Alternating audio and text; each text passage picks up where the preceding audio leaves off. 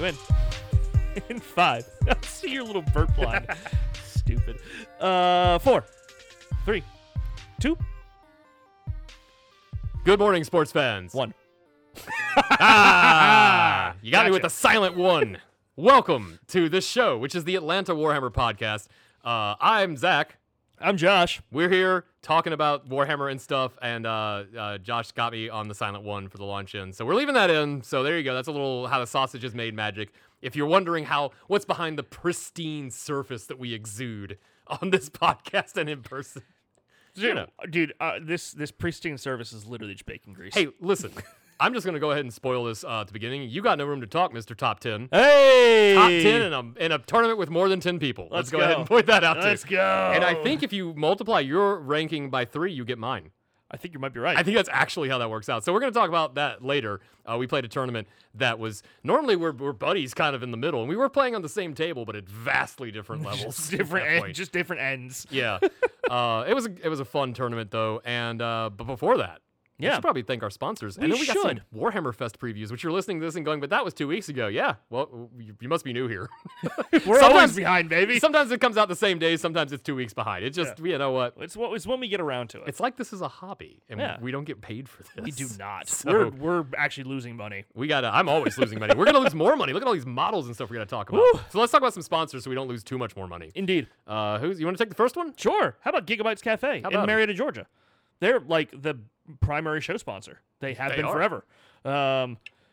You can buy stuff if you're in Georgia's, the area. The Georgias. North, south, east, sometimes and west. Sometimes they're even running some tournaments. We had many people from out of state. Yeah. Come in and play. It was good times. 32 people, something like that. Yeah, it was a packed house. Yeah, it was a packed house, and a lot of times they are a packed house. But don't worry, because if you come to Marietta, to the Gigabytes Cafe in Marietta, Georgia, you can play on one of the lovely tables there, buy all your stuff. They got all kinds of things. And if you're not local to the area, that's okay too, because you can go to Gigabytes Online and get your shit there, and they will happily send it to you because they like making money. Yeah. I found out that we shipped something to Australia the other day. So we do ship international. So we confirmed that you international can ship international. shipping. Yes. Let's go. I made sure of that before we said any more claims on the radio about that. So we can't be sued by our sponsors.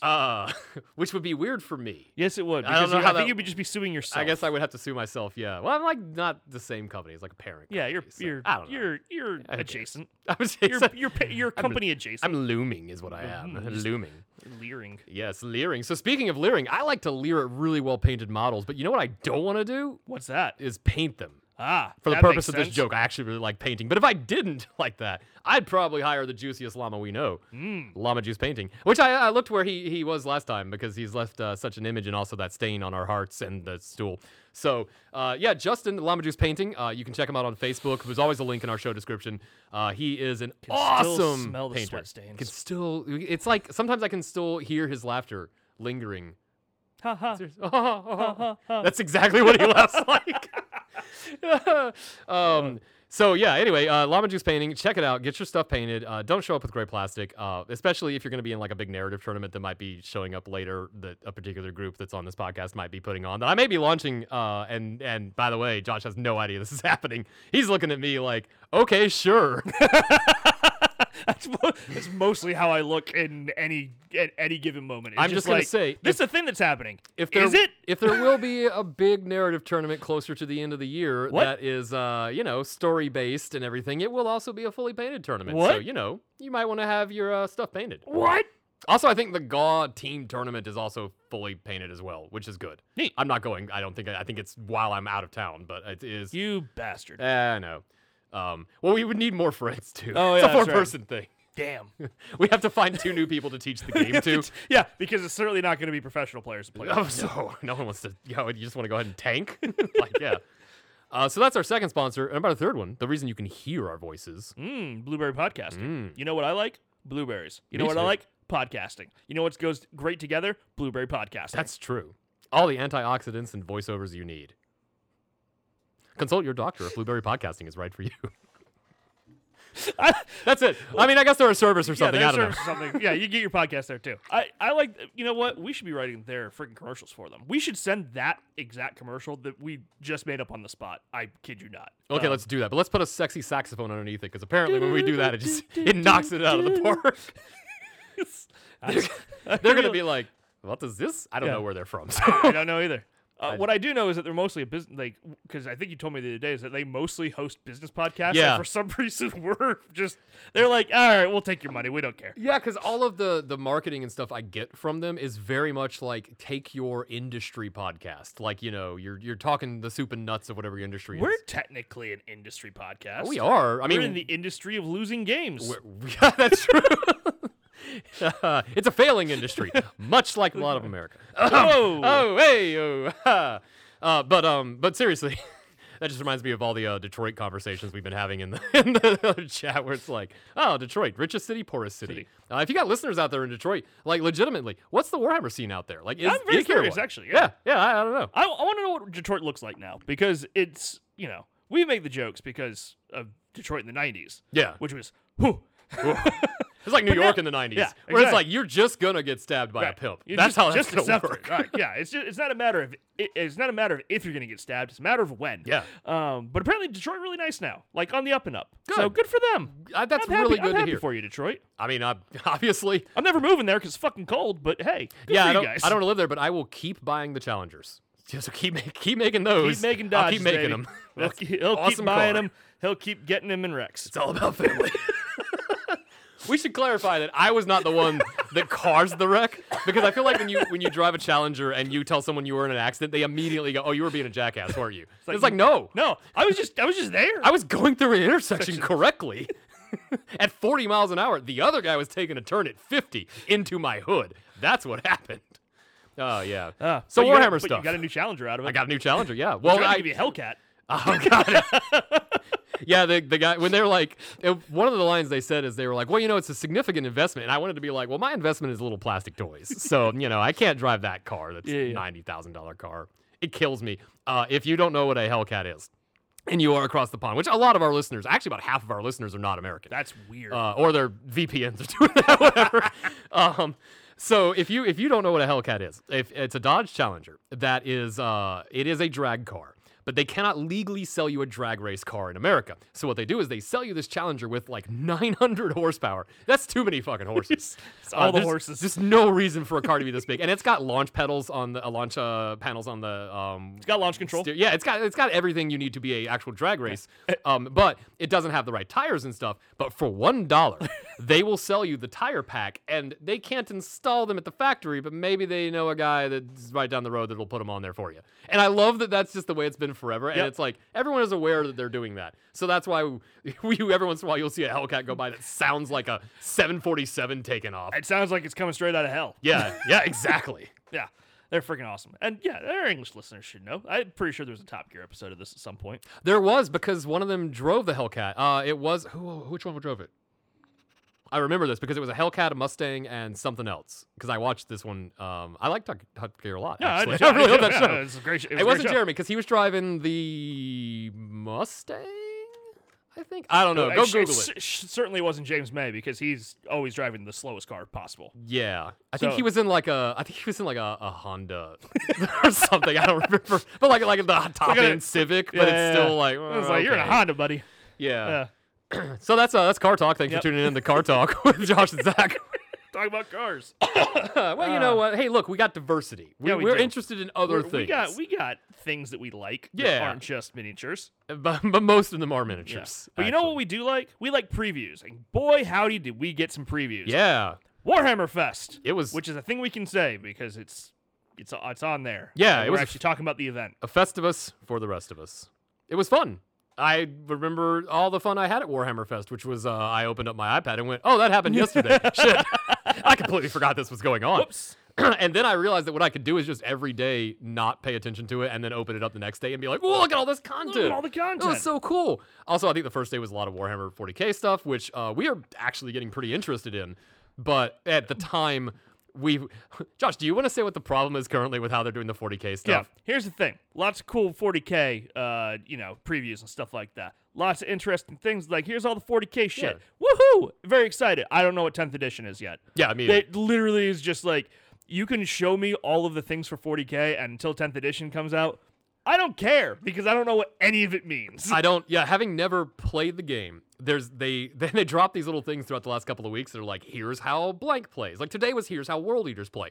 This is an army I want to play. This is one that I legitimately was going to start building before the change, and I stopped because I don't know which gun to put on which guy now. So they released like, how do they play? And it's this whole cool thing where you roll a certain amount of dice, and if you roll the right numbers, you can like activate certain abilities and stuff. But like half of the abilities, I don't know what they mean. Right. And so it's like, oh, you can alter this to change your heroic intervention range. And That I'm doesn't mean anything to me. Sure? I gotta read the rules Is that first. a pilot? What is that? Like, What is it? someone at home, a lot of people at home are like, you don't know what a heroic? No, I don't. No, we don't. It 'Cause sounds We very briefly, for like all of about 2 months, we're like, we're Ninth gonna edition. do 9th edition, and then we didn't. Yeah. Because there was a pandemic. I painted up a lot of AdMech, and I have never rolled a single dice for that AdMech Correct. army. But I think I have close to almost 1,500 points now. I have a good bit of a Tyranid You army. got a lot of Tyranid. Yeah, I've got a good chunk of a Tyranid army, but I haven't played with them yet. At least I haven't played with them since I sold them originally. Yeah. That was back in like 7th edition. we're ignoring like when I had Imperial Guard Yeah, yeah. Valhallans, which was Right. we're back not in the going day. back that far. But hey, if you like bugs, There's new previews for bugs. there's so many bugs in this box, and they look kind of cool. They look freaking awesome. I like bugs. them. The only thing I don't like is I've just never particularly liked the cream and purple paint scheme that they've chosen for Tyranids. That's why- The cream needs to be darker. For me, it's a little too bright, but I get that it photographs well and it looks great. And we were just talking about some of the stuff from the Skyrim miniatures game, Oh, which yeah. is painted exactly like the characters in the game, which means it looks like crap. It looks like dirt. Because it's just dirt colors. Because Yeah. that's how the game's aesthetic Would is. you like brown? Yes. I have 80 shades of brown. There's a reason that whole freaking line or those games drive me nuts. I am mostly colorblind. Yeah. They've got to be hard for you. It's impossible for me to see anything. It's just I have black to and white most of the I game. have to turn my freaking the brightness thing all the way up to see anything because Yeah. it just looks like shite otherwise. Well, if it's Skyrim, you're probably playing it at this point on your mom's fridge or something. Like it's been ported into 14 different Wait, things. you can play Skyrim on not the fridge? I mean, you could. What? Yeah. I do it on the Keurig. What? You can play it on the Keurig? I should have played it on the Keurig. You never What am I played doing? Skyrim on a Keurig? Damn it. You put Skyrim on everything because that's what it does. But yeah, so I get why they've chosen the bright colors and the edge highlighting that's very aggressive and stuff, but it's kind of like Yeah, I like a black and red. The black and red scheme looks really good. Yeah. And those other schemes look good too. Yeah. And I love when I see ones that do like tiger stripes and stuff, like they make it Yeah. animalistic. That's a good looking thing. Yeah. And I guess Like you get some Space Marines in the Tiger box. beetles and shit like that. Yeah. Yeah. Tyranids look their best when they are like model. I find at least when they are the paint schemes are like modeled after like real world creatures. Yeah. So some sort well, of beetle or something like that, or it I just looks believe neat. that their whole thing is absorbing biomass and then making new versions of that thing, a la Reapers from Mass Effect and stuff. So like I imagine, they would take on those kind of traits. I don't know. Someone's gonna go, that's not how they work, and I'm gonna go, none of this is real. So maybe that's how they work. Maybe it's how it should work. Yeah. That's a much cooler story if it's not. Right? it sounds better, so let's make that canon. The only thing I wanted to point out on the Space Marines, I really like the fact that they were like, here's a Space Marine guy. He's a librarian in Terminator Armor, and he summons thunder down, and he teleports into the battlefield with a big bolt of lightning, and he has a thunder axe. And I'm like, so Stormcaster's selling well, you're telling me? So what you're telling me? And I know a lot of people out there are like, oh, no, these things have existed. I get it. Yeah. But with that cinematic, that guy looks so much like a Stormcast Eternal that every time at Gamma, I walked by and saw their skin because they play that cinematic on a giant LED screen at Gamma. By the way, a shout out to all the people at Gamma if you've listened that I told you about our show. And also like the two people on eBay that I wrote. I sold some old models, and on the inside I wrote the worst podcast you never listened to, and then I wrote our URL on it. So if you're listening, hello. Enjoy those super old death models that I'm never going to take out of shrink wrap. I think one of them was like half of a start collecting kit for Ideneth that I had that was just like eel bits and stuff, and I was like, whatever. Just some stuff. Yeah. Just some junk. I love it. So like that you're like writing notes to people that you're selling shit to. Oh, on eBay. everything I sell on eBay, I write a little note inside of the box. Yeah. Because that way I figure, it's a little personal. No one ever says anything about it, but whatever. Oh, I love it. Yeah. So Leviathan. Yeah. Man, get a little Zergling out of my. Oh, sorry. Get a little it's not a Zergling, Tyrannid out of my throat there. Totally legally distinct. So yeah, it looks cool. It's a huge box. Like that, you get a lot of stuff in this box, and I'm glad for that because I was a little concerned that we all remember the AOS launch days where it's like here's 3 out of a 5-man unit. Here's enough to play kind of a game, but it's not super balanced, very easy between the two forces. This looks like boom, you're gonna get enough to build massive.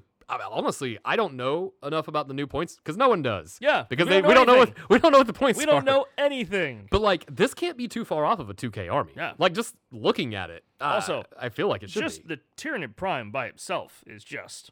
Which one is that? Is that the winged guy? That's the winged guy. Yeah, that winged guy just looks freaking cool. Chef's kiss, baby. All of them look good. Yeah. I can't find a single model in this box that I don't like. I don't particularly care about Terminator, Space Marines. So like those are the most meh to me, but the rest of them look really good. And if that's your thing. I'm a sucker for Termagants. Oh yeah. They look cool. Well, like I said, all the Tyranids look cool. Yeah. And if you love Space Marines, I'm sure these guys look really cool to you too. Yeah. So yeah, good for that. And we'll talk more about that when it actually like launches, and we can talk about it and maybe play a game and learn the rules and stuff. I want to call out, hey GW, if you're listening, you're not, but if you are, But you could be. You could be. If you are, what would be really super duper cool is if maybe 2 weeks before the launch, which is a number that we are rapidly being able to guess the day of at this point, if there's something they could do 2 weeks before that, release the points for the entire line. Because they're going to release the rules anyway and the points anyway. Let us start theory crafting and building our models so that when the game launches, we can play. Because right now what's going to happen is it's going to launch. I'm going to have to look at all the rules, go assemble all of my World Eaters, base them, paint them, prime them, and then it will be 11th edition. Right. So like, give me a little running start on this. Yeah. Because we don't know what the points are going to look like at all. We don't even know if it's the same like concept of point system. That they're going to have. Is it going to be more simple, more complex? Because they've always larger. They've always had points and power levels, and I think they said they're dropping power level, which was like a different way to play. Sure, yeah, I know. That's the same shrug I had. It's like, okay, I guess. It's a podcast shrug. I don't know. Yeah, I think the power level way was more of like this is a narrative way to play, and the other points was like this is more of like the pitched battles for to translate it to words we understand kind of way. I don't know. But you know what? It looks neat. There's a lot of stuff in it. I'm excited to paint up Angry Ron and push him on the table and then count him as a corn bloodthirster in my AOS army. Guys, you know what? Why not? Yeah, certainly. Other previews that we got going on. Because we did get some Sigmar previews. We did. Are we just going to go down the list like in order? Sure, if you want. Yeah, well, why not? Then do you have anything to say on the Warcry Nightmare Quest line? I don't play Warcry, so I don't know anything really about it. I haven't played Warcry since the first thing, and so I don't know. Okay, well, they were skipping. Oh wait, no, not Warcry. I'm talking. Oh, I went to the Underworlds. Sorry. Oh. You skipped one. See, you skipped that spooky ghost. Oh, okay. Yeah, So sorry, right the Underworld's the Headsman's Curse. Yes. It is a set of spooky Night Haunt heroes for Underworlds, and they're cool. They're good Night Haunt models. I don't know that Night Haunt needed more spooky ghosts, but who doesn't want more spooky ghosts in their spooky ghost army? Yeah, I like the guy with the really long scroll that's pointing at it and yelling because I feel like he's got he's trying to get a return at CVS. He's the Tallyman Tallier. He is, but they already have a Tallyman model who is quite literally doing this exact thing. So this guy, I feel like he's less important. I really do think he's got a CVS receipt in here, and he's trying to return or say that he was charged twice, and they're not having it. He's been arguing that forever. That's why he's dead. This is his punishment. This is the eternal punishment of trying to return something to CVS. Yeah. So they're cool. They're cool ghost models. All right. I haven't played Underworlds. I have played Warcry. But before that, there's a little weird thing that in the middle of those two things. The Middle Earth? Yeah. In the Middle Earth of those two things. Get off the road. It's just a diorama. It is. That you can also, but like the pieces come out, but I don't imagine that you could do anything with that Hobbit piece. Like, is that a functional piece in their game? You just push around 4 little hobbits on it sitting down. But it's kind of cool. Like, if you are a Lord of the Rings fan, this is a cool looking model. Like, you know what? Go ahead. It looks neat. I know people that were excited about it because they do just, like a lot of people, they just buy Warhammer stuff to paint it. They never play a game. Yeah. It's just like, oh, a cool model neat to learn. Neat little diorama thing they can put up on their shelf. Yeah, yeah. So that's kind of neat. I like it. I feel like probably, and if you're out there and you're a Middle Earth person, let us know, like, were you disappointed that you just got a diorama? 40K gets an entire new edition. AOS got a lot of cool stuff, and it hints at a lot more cool stuff. Ooh, boy, those cities. Ooh, my nips are hard. But then Middle Earth is like, and here's a diorama. Shut the fuck up. You got something. You got Be something. happy. You're not getting anything based on Rings of Power, and the movies are old, and we've done every book character twice. So here you go. And then we get into stuff that I actually know a lot about. Okay, so the Warcry bit. Oh, yeah. First off, that cover art, that Lord Relictor, that's the coolest shit. Look at that. Thunder Guy, Skull, Hammer. This is some Stormcast. This is the Stormcast I love. This is the Hammer Down Storecast. Yeah. Oh, yeah. This is the kind of Stormcast that's like, we're not fucking around anymore. Yeah. We're not using bows. We're not going to do any of this stuff. We didn't bring a dog. We're just going to murder you a We're lot. just coming with the heavy artillery here. And so these are questers, which is essentially Knights Questers are the D&D parties of the Stormcast, where it's like Sigmar needs something done, so he's going to kind of send out like a group to do it. And these are Knight Questers get to kind of operate outside the whole military structure and do things their own way and that kind of stuff. They're sort of the Inquisitors, but there's also a caste of Stormcast that are Inquisitors. That's Lord Veritans, like Von Brecht. Why, yes, I am a nerd. But this Warcry box looks really cool. It is like I feel like we just got a Warcry starter box, though. I think we did. Like with the Nurgle guys. No, there was another one after that, wasn't there? Wasn't there? Sure. I think there was. It feels like there's a lot of Warcry boxes. Like they have stopped. They're just putting out the new armies as full sets with the stuff. And I wonder if their sales numbers have shown that this is just better to release like the terrain kit. Just release it all in a pack together. Yeah, and treat it like that because they're not putting out as many of the individual like solo boxes and characters as they kind of. I wonder if it's because I recognize that everybody's just kind of splitting the boxes anyway.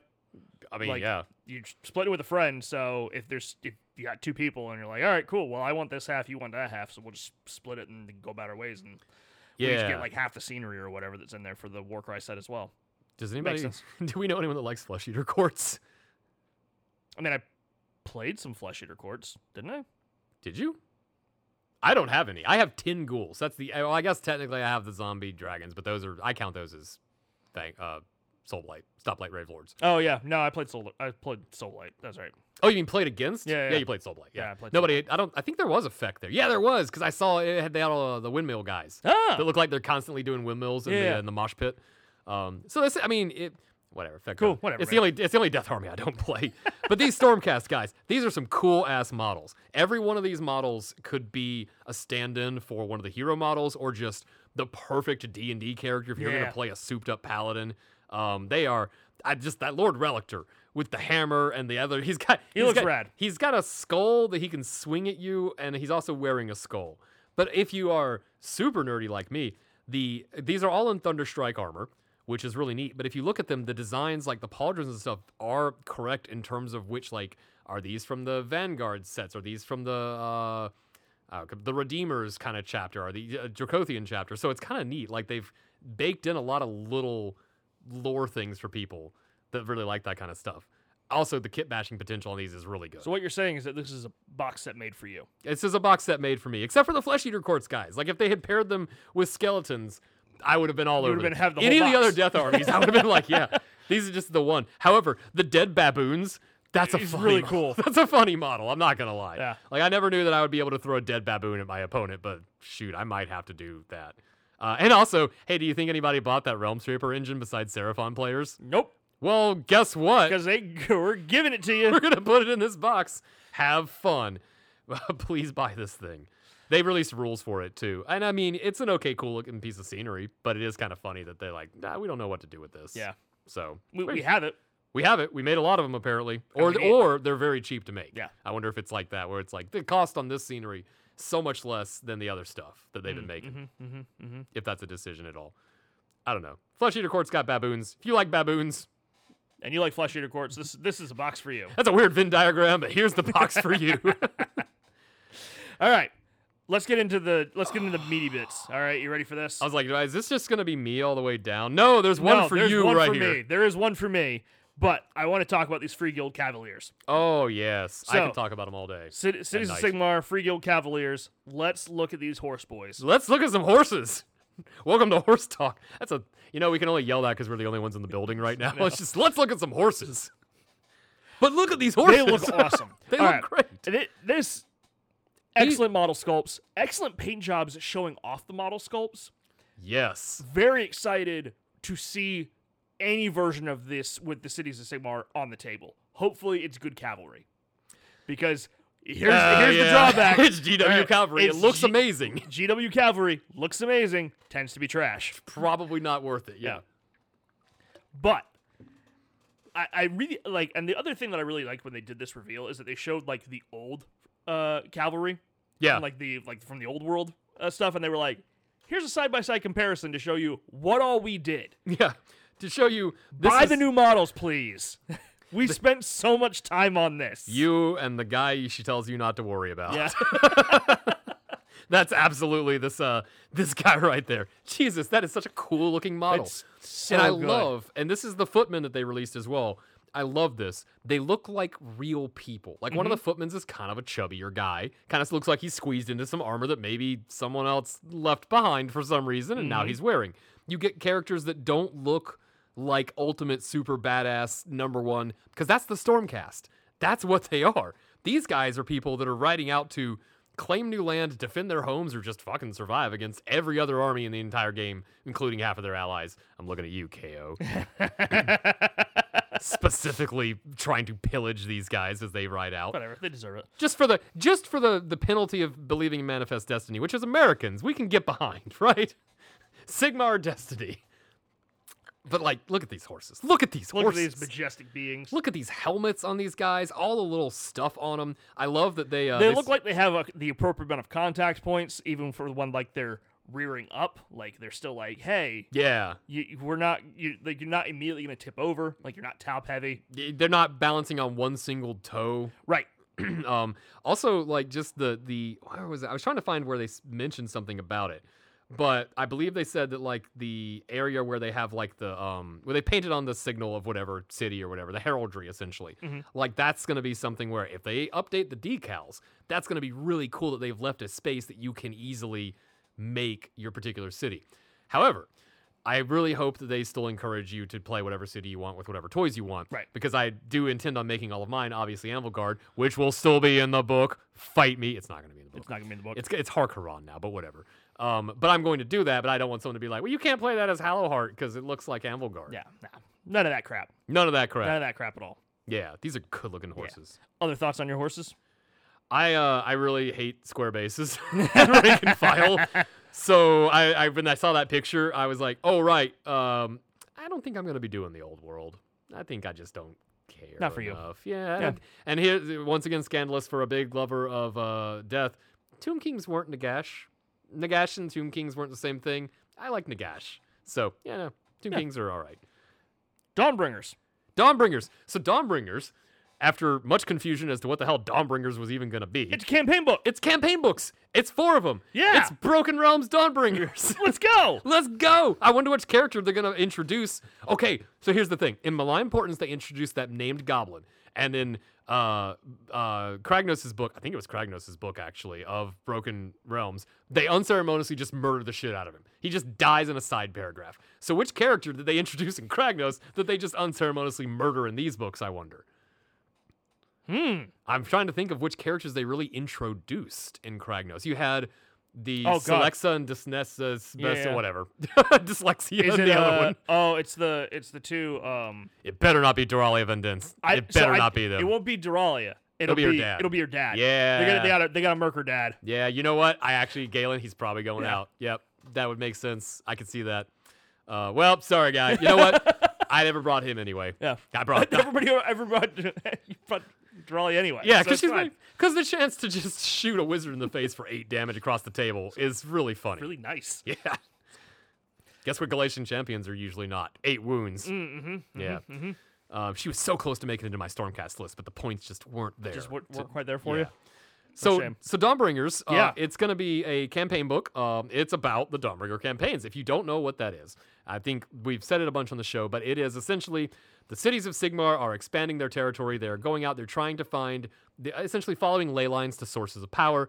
they all have various ways of finding these sources of power. Sometimes it's information that they've gathered. Sometimes it's they have augurs or soothsayers or things that can determine it. Sometimes it's like, oh yeah, Sigmar goes, hey, it's over there, and we just go do that. Or Teclis was like, no, it's here. This is the one. You should just do this. And sometimes it's just like just striking out. The statistic they have given in one of the books or in one of the episodes or something was that like 80% of them fail, which is a terrible rate. That's not a good success rate. No. That's my win rate for this game. So that's not good. You should not be basing millions of lives off of my win rate. Because my God, if my game's actually those people that died, like if I was that, I am not doing well. You're a very bad general. I'm a very bad general, yeah. So the Nurgle one is the first one. Yes, it is. And I was about to say, most of these are like actually like it almost felt like they were specifically for you. Like they wrote this because big narrative player, Zach Boland. This is the thing I want to do with Age of Sigmar. This is the thing for you. So they gave you a Nurgle hero, right, on a mount, and which means it will likely be a little bit faster. Oh, so I think if it's a Harbinger of Decay. Okay, so wait. So there already is a Harbinger of Decay. So I'm assuming it's going to be the same thing. He's just going to get a boost and maybe a named character variant for it. But if the old Harbinger of Decay, it's an older model. It's one of the ones that I like the least out of the Nurgle line. And this guy's just so much better looking. And I want to point out something about this model before we get into the reason that the rest of these are pretty much for me, except for that one Feck. Once again, they snuck a Feck. I'm like, I don't care. It's the wrong Death Army, guys. Give me that IBR Archer already. If you look at this model from a design standpoint, everything is drooping. Yeah. And I love that because it's sloppy. Yeah, it's sloppy. It's not ball pipey, but it's sloppy. It's sloppy. But this is a Nurgle design aesthetic, and when they get it right on Nurgle models, it works so well. Everything is dour, depressed. That's one of his domains, is essentially finality, and you're gonna die, you can't avoid it. You just lay down and take it, kind of stuff. And so I think that really comes across in this model because you can imagine this thing. It's a little faster than most Nurgle models, which is not hard to do. Most of them do not move. But it's probably not super fast, but it's just, this thing is just sloughing at you across the battlefield. There's snot coming out of the horse. It's gross, it's just dripping, but it doesn't stop moving. And that's like a different type of horror. I really love this model. The only thing I don't like is the crow on his back. I just kind of hate when they put birds on stuff. I don't know why. It just bugs me. I don't like birds on stuff because I feel like the bird would fly away. It's the same reason I don't like Catacross. I don't want to push a diorama around. Like, how is he bringing this with him every time he moves? That bothers me. That's a really stupid reason to not like that bird. But I don't know. I like the bird. I'll probably put something else on there. A Nurgling. Oh, hold on. Man. There's no Nurglings on this model. You can put all the Nurglings on I'm going to put so many Nurglings. You know what? I don't even know if that rider is not entirely part of that thing. This horse is not going to have a rider. I'm going to buy two, and one of them is just going to be a ton of Nurglings and a silly hat. Just a stack of Nurglings. Nurgling totem pole, riding a horse. Yeah. With that little Nurgling that rides a fly on top of the very top. This is what I'm doing. Yeah. So that's cool. 5 Nurglings in a trench coat. You got to get a lot more Nurglings to make that trench coat make sense. You got to have 50. So, yeah. So Broken Realms, it's going to be a big narrative. Broken Realms. Look at that. That's the other one. Dawnbringers. Big narrative thing. We don't know what it looks like in terms of like the game, but we can assume that it's going to be Broken Realms because there's 4 books. They did 4 last time. I feel like we're discovering how they're going to do narrative campaigns for Age of Sigmar. Yep. Every 2 years, you get 4 books. Totally cool with that. Fine with that. Kind of set that precedent with the Realm Gate Wars, but those books they had all the rules because there was no rules for the game models and stuff back then. I am okay with this. Obviously, I'm going to get all 4 because they tell a cool story most of the time. And they're, shoot, we freaking did all 4 books last go around when they did them, so we'll wind up doing all 4 books again. And you know what I like the most about this is I don't see any mention of Teclis or Morathi. Yeah. Keep them the hell out of this storyline. And we know, at least usually, that there's going to be at least one really, really freaking cool model, like big model reveal, typically, that are part of this narrative. Closer piece. like the end of it, yeah. Because we got Kragnos last time. It's true. So we're gonna get some. And we didn't. Yeah, the Broken Realms books didn't have a model with them last time. Like Kragnos, but like I'm trying to think. I don't think they did. Because Broken Realms Morathi, did it have a model with it? No, I don't know. I got a little laser focused on that book. I don't think I paid attention to much else that was happening. Yeah, so that's the Nurgle guy. So the Feck piece. I mean, this is an awesome looking model. Yeah. I just don't particularly like Feck that much. But this is a cool looking. I like his big scythe. His dual with stuff scythe hanging is really off of it. cool. Yeah, like this is a neat looking model. God, the amount of like skin you have to paint on this guy because he's wearing others. He's got 3 different types of skin. He's wearing a skin, he's stepping on a skin, and he has skin. He's got multiple skin coats. If you don't like skin tones, do not play Feck. It's gonna be tough. And if you like painting the same guy 70 times, which is funny because I think I only have 5 more Berserkers to go, and I'm done with my way too many dwarfs list for Fire Slayers. I sure hope they don't show a new model that I instantly want that I will have to then paint. Oh, weird. It's almost like the next model is a dope-ass dwarf. So here's the thing. So we got this new dwarf model, which awesome that the Fire Slayers are getting a new dwarf model. The coolest thing about this is that he's got flames literally coming off of his hammer. And he has hammers. Yeah. He doesn't have axes. He's got hammers. That's it. There's pikes and axes in that line right now. I don't remember ever having a hammer option. Yeah, he's a hammer down. He's a hammer bro. It's pretty cool. So apparently it's they're like the only survivors of a magma hold. So they become like the avatar of that entire culture. So I'm guessing this is going to be a fairly powerful character. Yeah, this has got to be like single model, not like non-named, maybe. Yeah. I mean, I don't know. It could be something where it's like the Eidolons, where it's like it's a spirit that shows up to help or something. Because they say that it's avatars of retribution. So yeah, this is it. Oh, maybe I'm just throwing some ideas out here since we All don't right. know everything, right? But they don't like really in their model line. They have very few options, right? They have 3 troop options and 12 heroes. Right. It's the most in terms of the inverseness. and yeah, it's and most the weird. heroes all cycle between either footed or magmadroth. Yeah. There's But nothing. there's a couple that can't be on Magmadroth that are the newer ones, I think. Yeah. But for the most, yeah, your Rune Master, your Rune Son, and your Father are all Magmadroth or not, depending on how you want to do that. Right. I wonder if these are maybe like a version of like the Hyper Elite, where it's like a 3 or 5 pack type of thing. Oh yeah, it could be. Yeah, and you get like a couple of these and you throw them forward to do crazy things. I would almost think a 3 pack because that's similar dwarf logic type of thing. Right? Yeah. The other thing about this, so in that line you have Gurmath Berserkers, which are single models that charge up and do a bunch of stuff. Like you have a couple of characters that already do that kind of thing. Right. So if this guy is just another character that runs up and fights, it's like, all right. Yeah. It's like when they put out the Flamekeeper, I think, and he's just another priest that does priest stuff, and you're like, oh, the other ones are better though. Right. So, but who cares because it's cool looking. Yeah, it is dope. Honestly, and if you're like, I don't like his stats, replace his hammers with axes, and he can count as literally any model, because I guarantee you, your opponent does not know what Fire Slayer you have on the table. No idea. When I played the guy that had Fire Slayers, he was in the tournament, he was really impressed that I was like, oh, there's your Rune Father, there's your Rune Son over there. Like, I knew what they were. Because you play them. I've played them. Well, I haven't actually. No. I played them on tabletop thing. Simulator, yeah. Yeah, and because I refused to field them until they're painted, which is a very silly thing to do with a nearly 100 model list that I put together. Soon. And then finally, we got a Gitz model. Yeah, look at this little guy. He's I'm sorry. He's 2 feet tall, so his whole intimidating thing is like a swift kick, and he's kind of done. But he looks cool. He does. There's I have a gripe on this model, and it's mostly that the third flying Boingrot, I guess, is connected. Squigbat, yeah, Sure. is connected to the middle one. Oh yeah. With no other connection point. It is wing to wing. Damn it!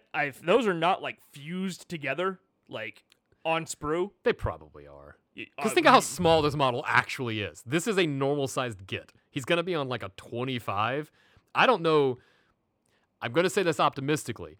I don't know that it would be feasible to make a cut for that guy to be by himself. But I have also had to apply Star-Lord's mask in 2 different... I know it's a different company, but in 2 different pieces. Both of them could fit inside of my pinky nail. So you know what? Maybe. I've had very skinny like lance spear things that have been in 2 pieces before, where they're like, we just cut it in the middle for you to glue together for reasons because we're dicks. Yeah, because that's how AutoCAD told us to do it, and we didn't check it. We just did it. Yeah, I could. Oh, that'd be frustrating. Although, you know what? I probably would take those off of mine anyway, because it's the same thing with the birds. You know what? I'd rather just have the guy and put something goofy on him. I'm looking at this. I'm actually looking at this picture of the. Maybe he's just a single model because there's only one of him in the. Going to the. The dwarf guy. The dwarf guy. Yeah, I think he is gonna be. Well, because his lore is that he's the lone survivor. Yeah. Of his. It'd be weird if there were 3 of them, I guess. Well, I guess if you have 3 different The holds. lone survivor of 3. Well, so what if you run more of these in your army, you essentially have like 4. You can be like, yeah, this guy's hold fell apart. Also, this guy's hold fell apart. All those guy's hold. Like these, and then they form together To create the tri create the tri hold. the tri hold. Oh yeah, it is Zelda Day. That's right. Hooray! Good stuff. All right. It's a cute little gets. There's a squig model that actually is. Is it in the box? Oh, it is. So if you look at the picture of the squigs, in the bottom left is the guy that's being eaten by the squig. Oh, And then the new model is I lived, bitch. I survived. He's just wearing his armor. I'm like, that's cool. I ate the squig from the inside out. Also that whatever this is, Dawnbringer Combat Patrol box set that they're talking about. We can talk about these for a couple of seconds because I think these are kind of cool the way they've done this. That Gabapalooza one, it has a Gabapalooza in it. That thing is not going to be on shelves. Yeah. You're not going to see that one. Buy it immediately if you see it. The Nurgle one, it's all right. I guess I got some more flies now with the humans on top, which is not the way I want to do them, but whatever. But it's so few models compared to the rest because I'm assuming I know the points cost of Blight Kings and Puscoils. So like that middle guy has got to be a chunky model. Right. For that to be the list, and then you look over and they give you twice as many Fire Slayers, which are very good and also elite, and you get 10 of each type in here and the new champion. I like it. I'm hoping that Nurgle is really good. Mm-hmm. These are good looking sets to buy. Yeah. Like I don't know what the price point's going to be on them. Couldn't tell you. Couldn't tell you. Oh, these are Regiments of Renown. Okay, so yeah, this will be one of those weird things where you can bring them with the named character, and it's like it's like the Mercenaries. They keep doing this concept in different ways in this game. In the hopes that it will catch on at some way. Yeah, because they've had And he's yet to do it. Mercenaries multiple times. Then they had Regiments of Renown. Then the Ally system went back and forth a couple times on how to like bring in people. So they want to have a way to sell you a box set that you can paint up and add into your army. But they've kind of built the system in a way that doesn't always make sense. Because of the Grand Alliances. I can't take a zombie guy and put him next to Stormcast. So you kind of have to have him in the thing. I don't know. I'm just going to punch the microphone, though. Punch it. Yeah. Beat that microphone into submission. Get out of here, microphone. Hey, look, it's a roadmap of book covers. Woohoo! Do we want to say anything about that? It's a roadmap of book covers. I mean, we know that there's some stuff coming. We know there's some stuff coming. We know Dawnbringer Book 2 is probably going to launch with a really, really cool model that I feel like we're about to segue into so that I can take a drink. Is that the next one? I don't actually know. Yeah, 100% is. Okay. Well, Hey. here you go. I'm going to take a drink while Josh talks. That's the magic of ventriloquism. Woo! Let's go. All right, boys. We finally got here. We've been waiting. Our Iron Jaws have been waiting for quite some time. We've been talking about it on the show forever. We got our mounted pig hero guy. Thank you. It's here. It's finally arrived. It's the mighty Mogrunta. It's an armored pig with an armored dude on top, ready to do armored shit and just charge in with his massive bulk of everything. Porca Morca. Yeah, it's Porca Morca. I like that the name for that thing is so stupid. You know that the Iron Jaws came up with it because it's like, well, that's a Maw Crusher and that's a Gore Grunta. Well, this is a big version of call it a Maw Grunta. Yeah. Whatever. The best part about this too is that this thing is so big that there are other Ardboys on top of it. They're riding side saddle. Yeah. Is that an Ardboy or is that a Brute on it? I think they're supposed to be Ardboys. Yeah. Well, either way though, they're cool. Yeah, this is like the old when they would give you like the Ninja Turtles van as a kid and you would have the little way to pop out the thing, or like the Ghostbusters movie where the more recent one where they had the little sidecar from the original toy built into the actual Echo One. This is that same concept where it's like, this isn't really cool until you realize that guy could just fall off by accident, because this thing is probably running, and I can't imagine it has a even steady gait. No. I've ridden horses my whole life. Sometimes a horse it's uncomfortable, and you sing a lot higher when you get off of it. This thing, probably those guys on the side gets one swing, the weight of their weapon pulls them off the side, and then they're just on the ground having a good time. It's probably the most Mad Maxian of this line. Oh, at yeah. This point. Orcs would do that thing with the long, the pillars or whatever, where they lean in and jump on the cars and stuff. Orcs would totally do that. I mean, basically those guys were orcs, essentially.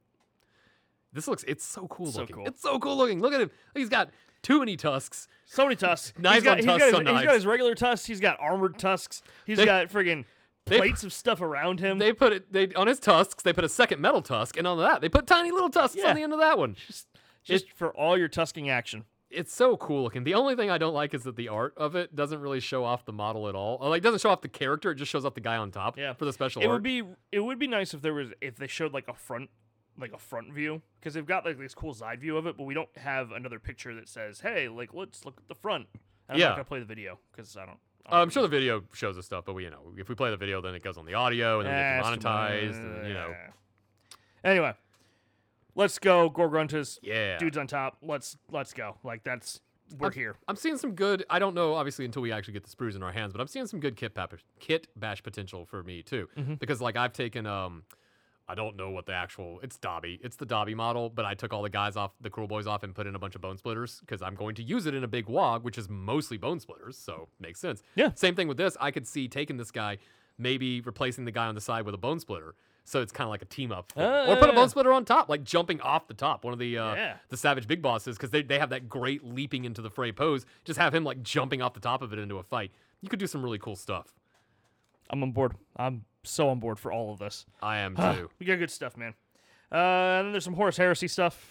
Yeah, the Knights are neat, I guess. I've been hearing that the Horus Heresy has really good like writing for all of its books and lore and stuff, so that's kind of cool. Neat. It still doesn't interest me. Right, which is why we move on. Yeah. I guess they show Beaky Marines, and it's like, okay. Neat.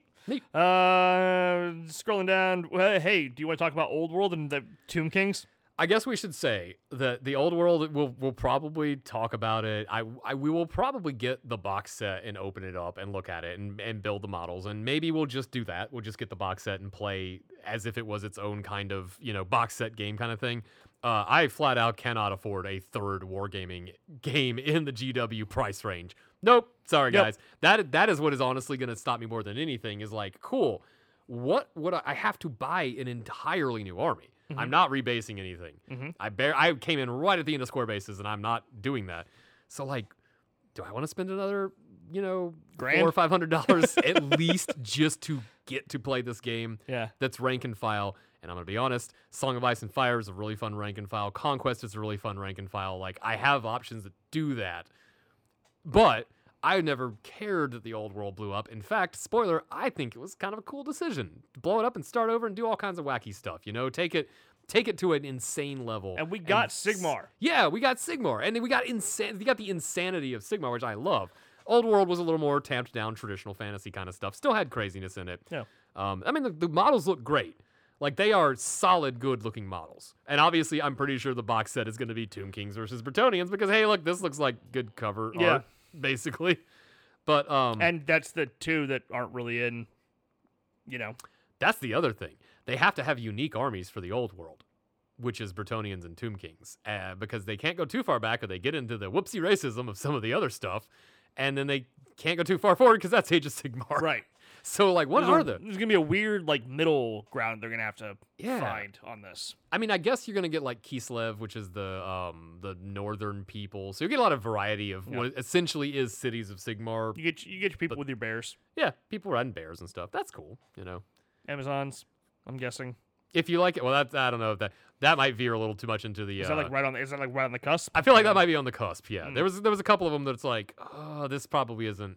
But who knows? They might do what they do with Age of Sigmar and kind of bring it up, make it more appropriate for today, get out the old grognardy stuff, and use it like that. Yeah. So that could be kind of all right. All right. I like it. Yeah. Kill Team. I do want to talk about Kill Team. Oh, do you? Okay. I don't care anything about Kill Team. I'd like to play, but I don't know how, and I don't know anyone that plays. So it becomes difficult to do this. You get some cool cultist models. I like all of the models in this box. I like the weird religious guy with the monk haircut. He's got it Wolverine spiked, and he's got a shotgun. It's that guy right there. That guy. Yeah. He cracks me up, man. These are cool looking human models. Whatever. Hey, these Tempestus Scions. These are kind of cool looking. This is my reaction. I'm giving you real-time my reaction. So I was like, okay, this is kind of cool. Oh, I like that servitor thing. You know what? I'll probably, if someone handed these to me, that's a witch hunter for Age of Sigmar. I could absolutely make them. I could work out some stuff like this. I kept scrolling down. I was like, oh, the Chaos guys. Oh, Oh, fucking K. Hold on. These Chaos, the Sorcerer pack and the Swordsman, the Swordsmen are basically just Sauron. When you look at them in their helmets, you're like, oh, that's just Sauron. Oh, yeah. That's just a Sauron guy. But I was like, okay, cool. This is the McMahon gif. Because at this point, I'm on step 4 of 5 of the gif. I'm leaning back, but I'm not exploding yet. And then I scroll down and I saw these demon models, and I was like, holy shit. This is what I want out of Chaos Demons. These look like absolute nightmares. Like, just, what is going on? I like Screamy Guy. Which one is Screamy Guy? They're all Screamy Guy. I mean, Screamy Guy with like the tongue going out, and he's got like the hand that's a foot. Oh yeah, yeah. He's using his knives to walk like he's got like rickets. Yeah, it's like there's a lot going on in all of these models, and I love it. And they revealed in one of the things how like during the game the normal cultists up there, like if stuff happens they mutate into these things, and I'm like, that is a cool concept. I might have to learn Kill Team for this. But if you need Chaos Spawn for your army, here are Chaos Spawn for your army for the rest of time. No, nobody's gonna argue. Do not go Chaos buy Spawn. that old shitty Chaos Spawn model. Listen, I have a couple of them. They're all right, I guess. But like, I would rather have this guy who's half of a Khorne berserker. He's got some Slaanesh arms. That's the other thing, is you can tell the various influences of the gods on the models. That's so cool. Well done. Bravo to whoever did the sculpts on this stuff. These are some of my favorite These are my favorite Warhammer Games Workshop models across all their lines I've ever seen. Because they look like absolute nonsense. And that's I think that's what Chaos should be. How many drugs were taken before these were sculpted? You know, this is the thing that, like, when the NSA agent pulls up your computer files and he sees that you're working on this, he's like, okay, we're going to mark that in the... just going to check that off real quick. Put that on this column here. Yeah. Might go check that guy out for a bit, just in case. So these are awesome models. Love it. What else happened? Oh, yeah. Warhammer Heroes is the blind box thing. That's kind of neat, I guess. They sell pretty well. It's a weird concept to be like, hey, pay money for a Games Workshop product that you don't get to see, but it costs as much as a Game Workshop product. That's a weird gambling thing for people. Like, I guess if you really want to... Do you not like money? Yeah, because you just want to give all of it away? I guess if you get a couple versions, you could kit bash and stuff like that, but it seems like a weird way to buy. Yeah. Wow. What it seems like is it's like you have a friend that you know likes Warhammer and you don't know what to get them one of these. Get them a blind box so they can just put some stuff together and see what... Have a little special hero guy. Have some funs. And then new Kill Team season. Kill Team's doing new hero stuff, new season stuff or whatever. Good. Yeah. Great. Break. That's what we should go to, because we've been talking for forever. We have been talking forever. And then we need to talk about a little bit of a tournament that we had and how we played. Which my parts will be a lot faster, probably. So yeah, let's hit that delicious chocolatey nougat break. Are you still bringing gray plastic to the table game after game? Do you have a big tournament coming up, but your army is barely glued together? Don't worry, Llama Juice Painting is here to help. Free your minis from their drag gray existence and let Justin bring them to life. Whether you're looking for a single centerpiece to bring your collection together or more battle line options, Llama Juice Painting is your best source for finely painted commission work. Check out some of Justin's work on facebook.com/Llama Juice Painting and get your quote today. Gigabytes Cafe in Marietta, Georgia is your one-stop shop for everything you need for your favorite hobby or fandom. Gigabytes carries a wide selection of miniature lines including Games Workshop, Reaper, and WizKids, not to mention all the terrain, paints, and hobby supplies you need to supplement your tabletop games. Not a wargamer?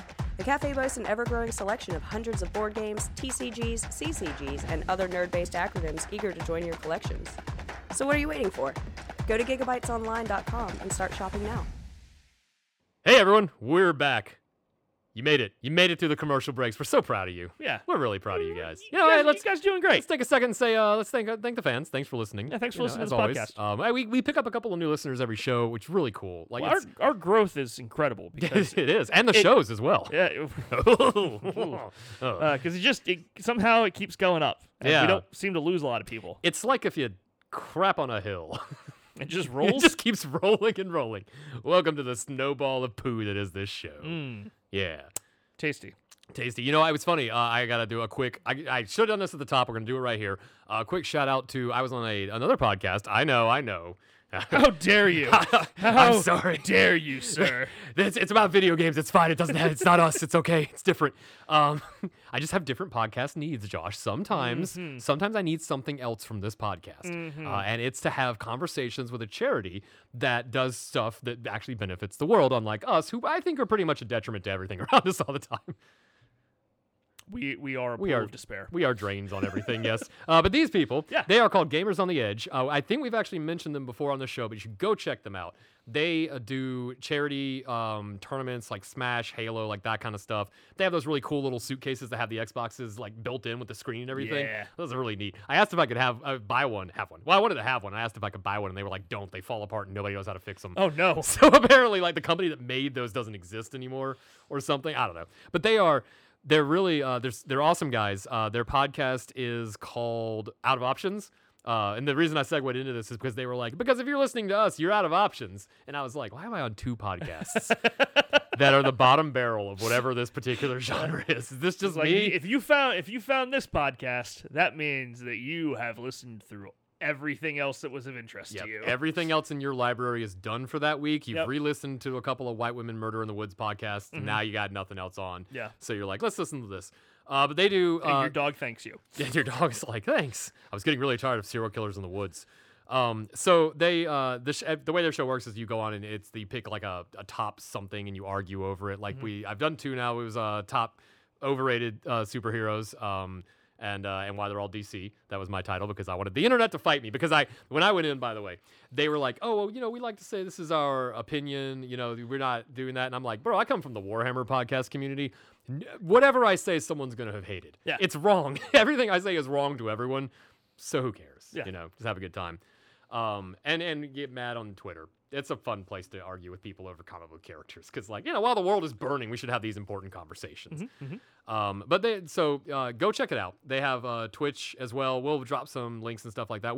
Josh and I will be doing some stuff with them, hopefully in the near future. In the near future, and then on a business side, I'm also going to be working with them on some stuff. So you're going to be seeing a lot of those guys around. One of them is Learning 40K. So when we start doing our 40K stuff, hopefully we can get them up here. And they're based out of Tampa, which is where U.S. Open is that we might be trying to go to play.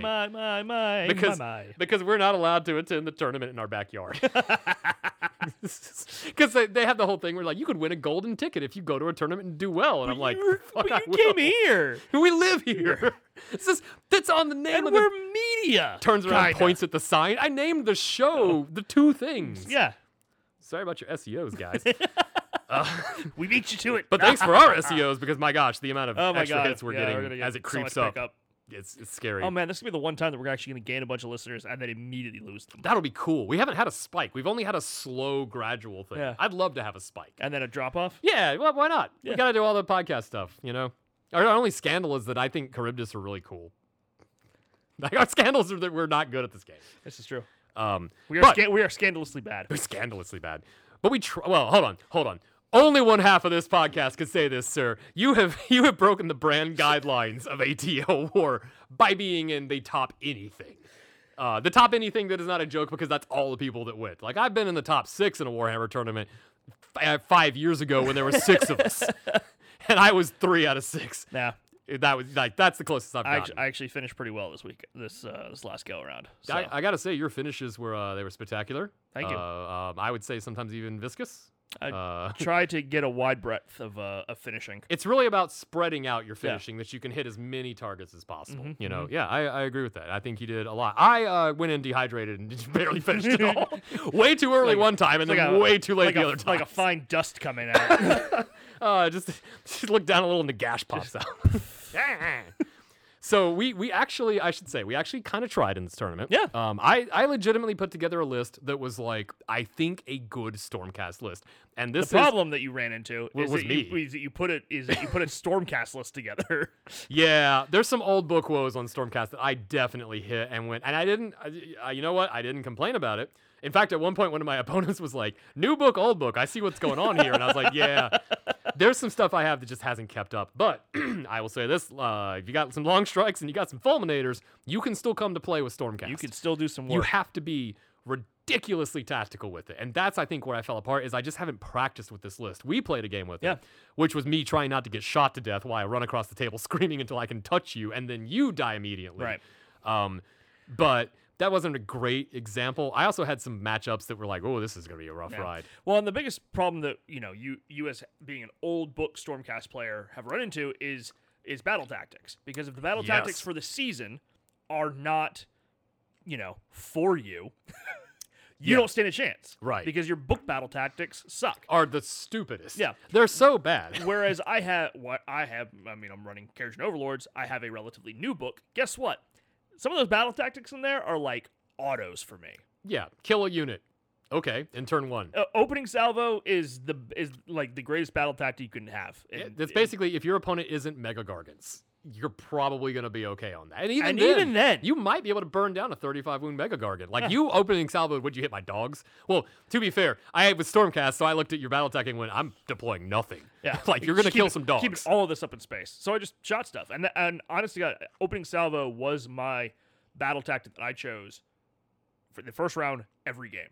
Because I was going to kill something in my shooting phase because let me tell you, if I didn't, I was going to lose. Yeah, if you didn't kill anything your first shooting phase, that's it. Yeah, okay, that's it. That's game over. You got to come in hot and reduce their point cost by about a third that first turn. So those battle tactics for Stormcast, it's tough. Like, you don't have them, really. Make a unit with Bravery 10 flee from Battle Shock, hit an unarmed, kill a 10 wound monster with a Redeemer unit. It's all this stuff that's like, okay, maybe like this is fun, like thematic narrative stuff, but I cannot accomplish this in a game. When the game has moved to this tactical like thing where it's like you need to complete a battle tactic every turn, otherwise you're probably not going to lose. Yeah. Or you're probably going to lose. And you have narrative tactics. You don't stand much of a chance. Yeah, I really like the one that's like when you end the game, you can only have battle line that's Redeemer. So if you brought other battle line and your opponent didn't kill your units, you fail on that. You lost. What a silly thing. Yeah. So I put together a Stormcast list that I thought basically what I did is I looked at the battle tactics and I went, okay, this character can accomplish this for free. Next, okay, this character can accomplish this. So what I tried to do is set up a way, and I think this is kind of how Stormcast has to be played right now. I set up a way to where I could guarantee 3 out of 4 battle tactics. My opponent almost couldn't stop me unless they just really played hard against me. Mm-hmm. And it's because everything in my list teleported all over the table every single turn. It was a nightmare to try to pin me down because I only had like 8 guys, so I had to be really tactical on it. But then getting that meant that and every game I got 4 out of 5 battle tactics. But every game, when it got to that 4, it was like, okay, eye for an eye usually by that point could go off. If you bring dogs, eye for an eye is relatively easy to do. But then the other ones were like, oh, I don't know. Like, this is going to be hard. Gets a little dicey. But I do say, I accomplished 1 twice at the end of 2 different games that I have never accomplished in this game. Ooh, which one? Oh, I'm going to spoil it. Oh, all right. Let's just say... Keep your secrets. Let's just say that one of them... well, these are the only highlights I have of my games because I lost the rest of it. The only highlights I have was when a really cool thing happened, and this one was one where I had to make 8 rolls to make this happen, and it did. And I was like, heck yeah. Everything else was falling apart all over the table, but this one guy did his job. So I guess we should talk about the lists. Yeah, made. Do it. Would you like to start, sir? Yeah, I got mine pulled up right here in front of me, so I know what it is. So I was Stormcast, Hammers of Sigmar. You're like, but you love Anvil Guard and Anvil's a Heldenhammer. I absolutely do, but I needed a special battle line unit, so I have to take Hammers. Plus that 6-up ward, fucking good. Within 12 inches of an objective, I always think it's 6. It's 12. So most of the time in some of these battles, your whole army's got a 6-up ward, which is Stormcast, kind of nice. So I had, in order, a Knight Zephyros. You're like, oh, who is that? For most of you at home, it's Neve Blacktalon. She's got a show on Warhammer TV. It's her, but with a helmet on. That's what a Knight Zephyros is. The Lord Arcanum on Griff Charger, or as I like to call him, Irritating McStupid Pants. That model was so much fun. And I'll explain in a second why he was so much fun. And the Lord Relictor, because it's a Stormcast list. You've got a Lord Relictor in it. That's what you do. He's just auto-include. I think it's like probably like the Chemist is now. It's like, it's going to be in the list. Yep. You're going to do it. Unless you just have a really weird way to try to play. Then we get to my battle line, which is 2 Concussors, another 2 Concussors, 2 Fulminators, and another 2 Fulminators. I brought the wrong type of dragons, you see. Although Fulminators, actually, you know what? They were actually crap. They legitimately, every time the Fulminators did anything, it was terrible, and my opponent focused on them, so they became distraction Fulminators. Like, I would just kind of serve them up, and people would kill them, and I'm like, yeah, that wasn't going to do as well as you think it was, because I roll like garbage. Yeah. Like, the one... Now, what units do you think did well? Oh, I also had a Vanguard Raptors and another set of Vanguard Raptors. Well, that leaves about 180 points. It's dogs. 2 sets of Gryph-hounds, baby. Because I forgot. Okay, so I guess we should say like what the list was supposed to do. Yeah. What my list was supposed to do is drop some dogs, drop a concussor, and drop the Lord Arcanum on Gryph Charger, 5 down, the rest up in space, and give you the first turn, because I was 4 drops. And I beat everybody. Most drops in this tournament were like 9 or 1,000. Yeah. Yeah. So I beat so I always got that, and I always gave my opponent the first turn, and they're like, okay, that's kind of interesting. Except for the guy that plays Stormcast, it's like, I know what you're doing. Because everybody would run up, and then I could encircle them with Concussors and Fulminators, and if I can build a circle of dragons, just charging into the middle, while you have long strikes picking off every single one of those Galatian veterans, and dogs screening out and holding objectives, I was like, maybe I can win while dying. Which is almost what I did a couple of times. Just die slowly, basically. Yeah. So, the Knight Zephyros, on her War Scroll, auto-teleports whenever she wants to, just set up 9 inches away. Lord Arcanum, same thing. Also, put the artifact on him, can't be shot unless you're within 9 inches of him. Well, I move him every turn wherever the hell I want. Also, he has like a 12-inch run. So, you're never going to shoot him. Just a nightmare. I didn't come up against a shingle shooting army. There was like 4 KOs in this tournament. Yeah, I didn't fight a single one. But if I had, he would have been really frustrating to deal with. He also has Cycle of the Storm, which essentially when a model dies, a Stormcast model, you put it back with 1 wound on it. If you took over the wounds, you then keep applying them, but if you took the exact amount needed to kill them, which comes up a lot when you have these big 6-wound dragons, it's like, no, I'm just kidding. He's still here. And I still get all the attacks out of that unit now. Yeah. And that was... finding out that my opponents had never encountered that ability was fun. I used it to put dogs back one point because you might as well. Because I might as well. The dogs are in the way. So his goal was basically to teleport behind, hang out with the Concussors and Fulminators. If one of them died, give them that extra wound. He also had a healing spell, and he had the spell that gives them +1 to wound. So Fulminators on a charge doing, because I was always, Stormcast just poop command points, so I always had command points. So Fulminators on a charge. What is that? 2s and 2s, Rin 2, 3 damage each. That's 15 attacks per model. Sweet baby Jesus. It's too much. I didn't roll well enough. But theoretically, that number is what made people really afraid of those models. So that was his job. Amp up everybody, throw them into the fight. I have to kill. I cannot play defensively with this list because I don't have enough guys. My total models on the objective is like 2. Yeah, you got to thin the herd. I got to thin the herd, and then I got to hope that you don't have a way to thin me back so fast. Right. So that's that. I had my Lord Relictor. Guess what prayer he had? Translocation, because that way he could teleport a unit. He also had Tunnel Master, because Tunnel Master is really funny because it's once per battle. Instead of picking him to make a move, you remove it and set it up. But that's just whenever you want the movement phase. So I have stuff that teleports in the hero phase. I have stuff that teleports in the middle of the movement phase. Like, it was hard for my opponent to pick battle tactics, I think, because the stuff that was set up previous turn was nowhere where it was the turn before. Right. So it's kind of like... So, yeah, it's almost like they can't do the whole pick a model to try and kill or anything like that because they might not be able to get anywhere near it. Yeah, and I know what they're trying to do, so I'm like, okay, cool. I know you need to... I know which battle tactics they've done. I'm trying to play against battle tactics. I'm actually playing against battle tactics and grand strategies. This is the first game where I've actually asked all of my opponents, what is your grand strategy before the game started? And my middle opponent, Jason, I had a great game. Like, legitimately one of the best games I've ever played of this system. To the point where Jason and I both went, I'm kind of done. Like, I kind of just want to, quit now. That was fun. Like, that was the best way that game could have ended. I lost, but everyone was cheering. It was the one where, I rolled that 7 rolls in a row to make one stupid thing happen. Oh, yeah. So that was a lot of fun, but, the minute he told me, oh, my thing is to have, he was playing Fire Slayers, my grand strategy is to have this invocation on the table at the end of the game. I have 1 priest, and I was like, I have 6 long strikes. No, you don't. You don't have a priest anymore. That may have been an overcommitment, but now I've at least guaranteed that. So I was trying to challenge myself to play the game much more tactfully than I usually do, which is probably why I lost every round. Because the dogs did the best, so I should depend on the dogs. And the dogs were there for screening. But if you also don't know, this is a fun thing I realized. I knew that they had the thing where if you set up a summon to reserve within a foot of them, up to 3 Stormcast within a foot of the dogs gets to shoot that unit. When you have 6 long strikes, you do not want to summon or deploy from reserve something and have 6 long strikes just take it right off the table. Because this doesn't say that this can't be triggered by both sets of Gryph-hounds. Oh. Yep. It just says, if an enemy reserve or summoned unit is set up on the battlefield for the first time within 12 inches of this unit, you can pick 3 Stormcast units wholly within 12 of this unit to shoot. They must all target the reserve unit or summoned unit. But it doesn't say that both dogs can't do that twice per turn, Right. or once per turn. So what it had is when I looked at my opponent, Beast of Chaos, I was like, okay, I'm not going to gotcha you. This is what this will do if you deploy in here. Second turn was like Fire Slayers, and I was like, I don't think they have anything that Deep Strikes or deploys. But just in case, like, this is a trick that they can do. So that anybody that got summoned, set up from reserve, anything like that, was like, they had to get away from the dogs. So I Yeah. had this interesting shield bubble I could push at people. It's kind of fun. I'm a big fan of Gryph-hounds. Nice. They did a lot more than I thought they were going to do for a 90-point model with 0 wounds. Yeah. Or zero Zero save. save. Yeah. 2 wounds, 0 save, but they do Flat save. explode. They do explode. Yeah.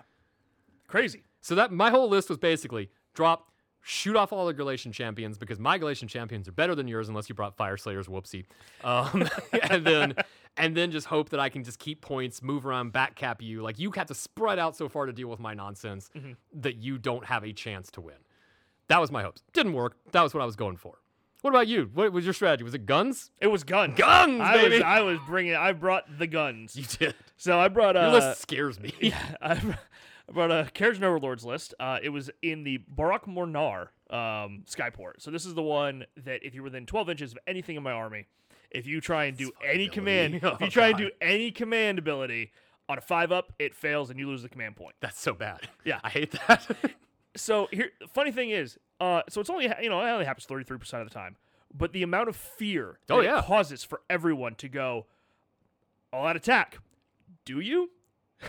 And so every game was just like, hey, do you get to do this thing? Yeah. Do you get to do this thing? And it's like, I never got it to do the thing that I wanted it to do, where it was like, I'm going to spend, like, I'm going to, what's the one that prevents battle shock? Oh, Inspiring Presence. Inspiring Presence. Yeah. Where it's like, Inspiring Presence?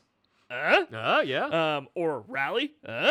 But always the threat of that being there, and then somebody going, and my opponent's having to go, am I going to burn this command point for something that might not even happen for me, and that I might need to save for later? Yeah. And so there was a lot of, it was almost like I was making my opponent think more than they wanted to. Yeah. Well, that's when you introduce more decisions into your opponent in this game, they will make more mistakes. Like, Yeah. you're throwing more variables at them. Yeah, I'm just throwing as many variables as possible at them. And having played against you in that list, that was scary because Stormcast have a lot of command points, true. But by turn 3, where we were all within a foot of each other, I was like, oh gosh, like, Do I do this? do I need all out shoot over here? Or do I try to save it to inspiring the dogs to keep them a turn? Or like, what do I do here? You know? Just making it hard. Yeah. So I brought the classic combination of 4 heroes. It's the Arcanaut Admiral. He was my general.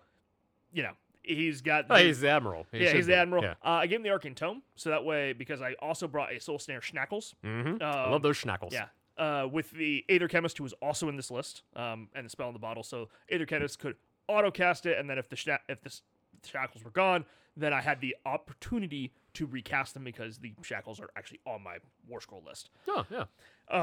The Aetheric Navigator, who did The weirdest selection of things. The weirdest selection of things where it's either like just murking things on the table for no reason or literally nothing. There was no hanging out. There was no in between for him. And an Ender Master with his Endrin harness, just the foot guy who could keep in a boat and heal it. Which is important. Yes, indeed. And my Arcanaut Admiral also was the X Grunstock because that allowed me to bring both my Grunstock Thunderers and make them battle line, and the Grunstock Gunhauler that I also had could be battle line. Not that I needed both of them to be battle line, but by the time, it was just That's kind of good. neat. It was good to have. So I then had, for my battle line, the Endrinriggers, a 6-pack of them, a double reinforced pack of the Grunstock Thunderers. Yes.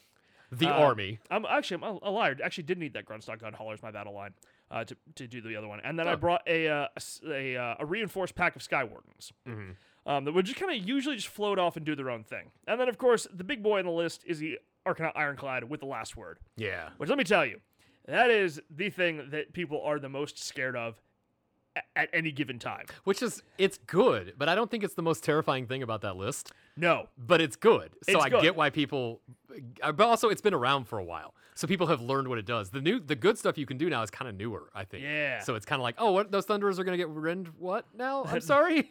And they Yeah. can shoot when? When? Yeah. Yeah, so the trick of this army obviously is I'm trying to shoot everything. But the big thing that I did, like every game started the same for me. The navigator goes somewhere, usually on a piece of scenery. I didn't notice he was always posed cool Yeah, on something he when I looked posts over. cool on something because he's got a 30-inch range for his freaking read the winds. Yeah. And it's one time where I'm fishing for ones. I know. 'Cause I'm You fish- think you'd be great at that. Yeah, you'd think, and sometimes he was because there was some instances where he got the ones that I needed, and killed a unit with mortal wounds that was on like 1 or 2 wounds, Uh-huh.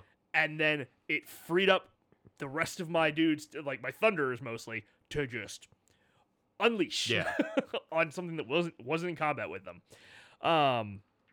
But all the Thunderers packed in. The heroes packed in other than the Navigator. The Grunstock Gun Hauler hangs out like around the side. The End Riggers hang out behind the Ironclad. Ironclad moves up.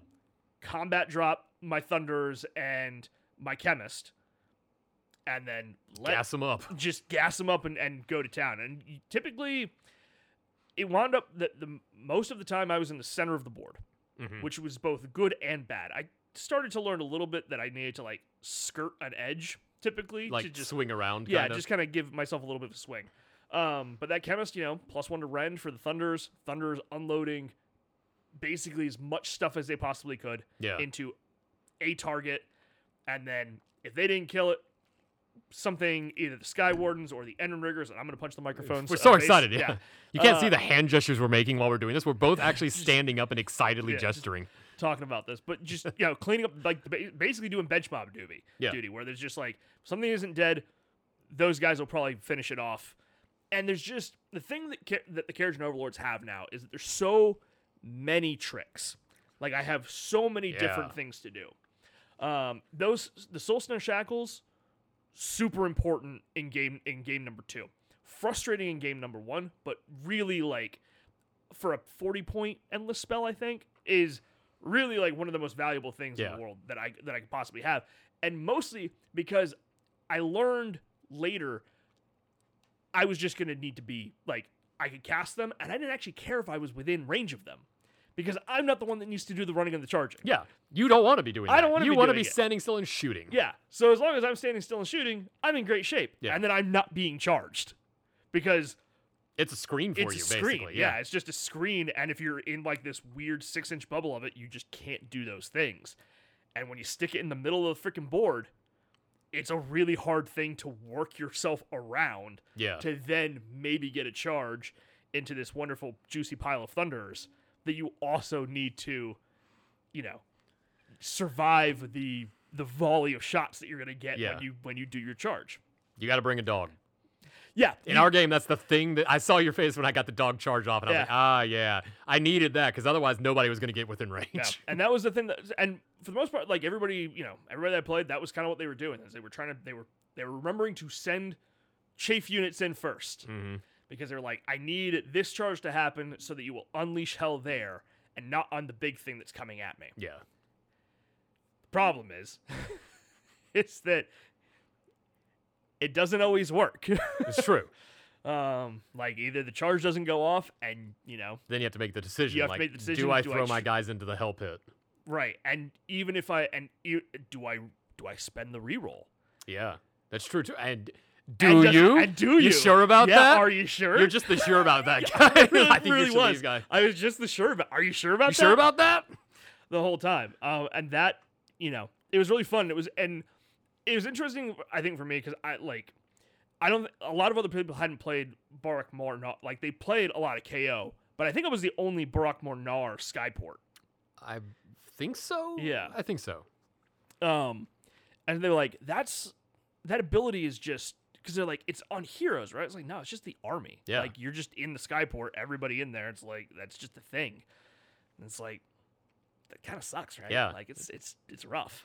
And of course, I have a thing like the articles and footnotes and all that stuff. It's like I got a 4 rally.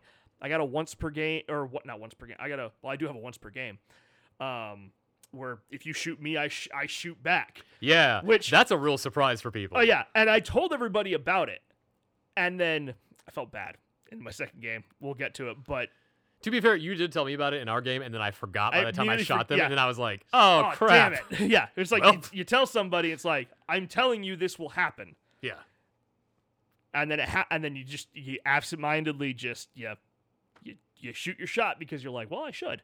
Yeah, I should probably take 2 or 3 of them out and see if I Yeah. can wound this unit a And you're little like, oh no, what have I done? bit. You need to just kill it Yeah. outright. Treat that unit like a Mortek Guard unit. You need to wipe it off the face of the planet, otherwise it's gonna come back. Yeah, especially with a 4-up rally, the once per shooting phase reroll of 1, which almost always went on the Ironclad. Yeah. It's like it gave me the opportunity to shoot the big shot, like the 2-shot Yeah. cannon bit where it's like it's a 4 and a 2. Which like- is you're probably getting to do a 3 and a 2. Yeah, I'm getting into a 3 and a 2, and then I get a reroll of 1. Yeah, much better options. Much better options. It's no better 40k yeah. volcano cannon No, with it's a not that. 90-inch range that does 17 damage. That thing is so silly. So silly. But yeah, so that's my list. That was what I was trying to do. Get in the middle of the board and just try and shoot everything I can. And thankfully, I have relatively easy battle tactics. You're like doing Black Hawk Down, but you wanted to be there. Yeah. Like you landed on purpose in the middle and just started shooting everyone around you in I a was circle. like, bring it on. I got guns. Yeah. Big guns. So, first round match, Zach. Who was it against? First What were they round. playing? How did it go? Well, BCP, I don't pay for the subscription. Hey, BCP, give me a free subscription. They didn't do it at Gamma. They won't do it here. I played against Gavin. Gavin, I am sorry. I feel like I've actually played against Gavin before or next to him but I don't remember it because I've played a lot of games of this thing over the last however many years. And I know I didn't play him when he had Beasts, but maybe I did. So I was playing against Gavin. He was playing Beasts of Chaos. I don't have the list in front of me, but I can pretty much tell you what it was. The mean parts of it were he had Old Gronuk One Eye, which is the War Stomper Gargant, as a mercenary in there. He had a couple of shamans. He had a Zangor guy on a disc, the hero shaman on a disc. And he had a pack of 6 Bulgors. That's where the meat of the party was. Woo, that's 420 points of Bulgors coming at you. Oh, and it felt like it too. Like that was the most nerve-wracking part. I don't know that that's when I lost the game because I think it was so even that I kind of only lost it there at the end. But that Bulgor, he got me good with that one. And then some other various units that honestly didn't really particularly do a whole lot for this game because they crumble. The Wildfire Tauros made it on the table a couple times, didn't it? It just stayed the whole game. Yeah. Because it's a casting value of 8. And do I waste my 1 hero spell that is to heal or pump up my guys to try to unbind on an 8? I did once, and it failed, and I was like, never again. That bull is bull. I mean, it's good. Yeah. And he used it very artfully. Like, he exactly moved it, got it in the way like that. We did get a clarification that you can move past endless spells and invocations. You just can't end on it. So Right. I think there was some walling he was trying to do. Also, there was some stuff on like the Gargant that we had to clarify. So I think maybe not had played recently with this list because there was a couple of things like that I looked at and I went, if I were him, I would have done this and won a lot sooner. Mm-hmm. So I think that's probably it because it was a good game. It was a fun game too. There wasn't much of a game once the combat started, and I say that because like I did a lot of damage, I shot a lot of stuff. I looked at his heroes on the table that he deployed. Oh, it was Stormcast versus Beast, so nobody had anything on the table. First turn, half our armies were both just hanging out. Just hanging out somewhere else. But his heroes that were deployed on the first turn weren't, thanks to long strikes. But when his heroes are off the board, if you're within a foot of the edge of the table, you just take D6 mortal wounds sometimes. So, like, my Lord of Electra just got punched in the dick, almost dies, and has to, like, run a foot away, which puts him in the line of all the other fighting, which is like, I don't want him to be there. My trick of tunnel mastering, teleporting, and hiding on the edges of the board is not great against Beasts of Chaos. It's a bad combo. Because that's where they're going to come in. So, like, I couldn't do the things I wanted to do to win the game. I kind of just had to play like an old Stormcast where I just went up the middle, castled up, and hoped to fight everybody. But the Gargant, you see, I play Gargants. I know what a War Stomper does by heart. That's the Gargant tribe I play. He's my favorite boy. So I know what he doesn't want to do, and what he doesn't want to do is fight fucking Gryph-hounds for 3 turns. Because the damage output of the War Stomper is the worst of all the Gargants. It's not great. And it's because in the Gargant lists, he boosts the little guys way up past their normal levels. He's the one that's like, oh, they're all +1 to hit. They're all +1 to wound. Like, he gives out the shouts like that. As a mercenary, I don't think he's as valuable But if you're playing Chaos, you have to take him. He's the Chaos mercenary, but he doesn't. His biggest thing is the thing where you pick up a guy and you throw him and you maybe kill another guy. As we clarified during this, because he got the first roll and he was like, sweet, it does some damage to this guy. And I was like, oh no, my friend. There's a second roll because I have never successfully thrown a horse and killed another horse. You have to roll twice. And of course he fails it because no one ever throws the thing correctly. Right. It's just how that model works. So the damage output for it, it's not particularly high. And that means that if he rolled decently, he was going to do okay. But he had to like fight some Gryph-hounds. So one of the first turns, I try to engage everything in his army but the Gargant, because I was like, if I ignore it, yeah, it's going to hold the middle objective, but eventually it's one model. And then everything else came in and I got completely overwhelmed and murdered. But like that was my plan in the beginning to deal with the Gargant. I didn't have a plan for the rest of the army, but I dealt with the Gargant. So I basically stalled him in the middle. I fed him a concussor and he murdered it. I don't even think I bothered attacking him, but I stuck 6 Gryph-hounds on him, which is just, here's 6 Gryph-hounds. The first turn, he dedicates, I want to say it was the first turn, and I may not be getting this exactly right because it has been a week, but he dedicates all the jump up and downs to it, which is like, you reroll 1s on that one. Cool, probably going to kill the Gryph-hounds. They're 2 wounds each, though. That's 12 wounds. I get a 6-up ward, but that's not much, but that's still 12 wounds. He doesn't kill enough Gryph-hounds. And they don't flee, because their bravery is actually pretty decent for doggies. So, second turn, that means the Gargant has to fight Gryph-hounds again. I want to say the second time they fought, he also split his attacks to deal with other stuff. Successfully killed the other stuff. 1 Gryph-hound. It was 1.5 Gryph-hounds left. He gets the Gryph-hound down to 1 wound. Okay. This is during the... Oh, here's the first thing. Monstrous action comes around. He needs to kill this 1 Gryph-hound so he can pile into other stuff. Rolls a stomp. Stomps me for 1 damage. Here comes that 6 ward. He stomps on the Gryph-hound. The Gryph-hound just lifts the Gargant's foot up and just looks at him like, Bork, motherfucker. We're doing this. Combat round happens. He throws more attacks into other stuff whatsoever. 1 more attack goes into the Gryph-hound because you only need to do 1 wound. You just have to put a wound on it. I only have a 6-up save. Whiffs. Second 6. 2 ward saves back to back for 1 Gryph-hound. And we both just looked at it. It's like, I'm not going to win the game, but this dog is invincible. This is the bestest boy. Like, absolutely the bestest boy. I have a picture. We'll put it on the Twitter. I took a picture of him standing there with his 1 wound token next to him. Like, this guy refuses to die. And he was the alpha, which is hilarious because that means he gets an extra attack because Gryph-hounds have alphas. Yeah. When every time I said that, someone was like, really? I'm like, yeah. Yeah, they have an alpha dog. Sure. Gryph-hounds also, when they attack, can retreat 6 inches. So when it came to my turn to attack, I picked a thing that was doing stuff over and over there. He picked something else. I picked the Gryph-hound, retreated it. On my next hero phase, I rallied the Gryph-hounds. I got 2 6s on that sucker. 2 dogs come back. This is, by the way, if you're listening to this story and you're like, what an interesting swing where Zach is winning, the rest of the table I am losing horribly. Yeah. Like, he has murdered everything that is valuable. My fulminators, Obi-Wan is surrounded by, I have the fulminator with the Obi-Wan head on it that everybody uses. He is getting hello there by like 12 big bullmen and not enjoying it. It's like everything is falling apart. He's getting plowed. He's absolutely getting plowed.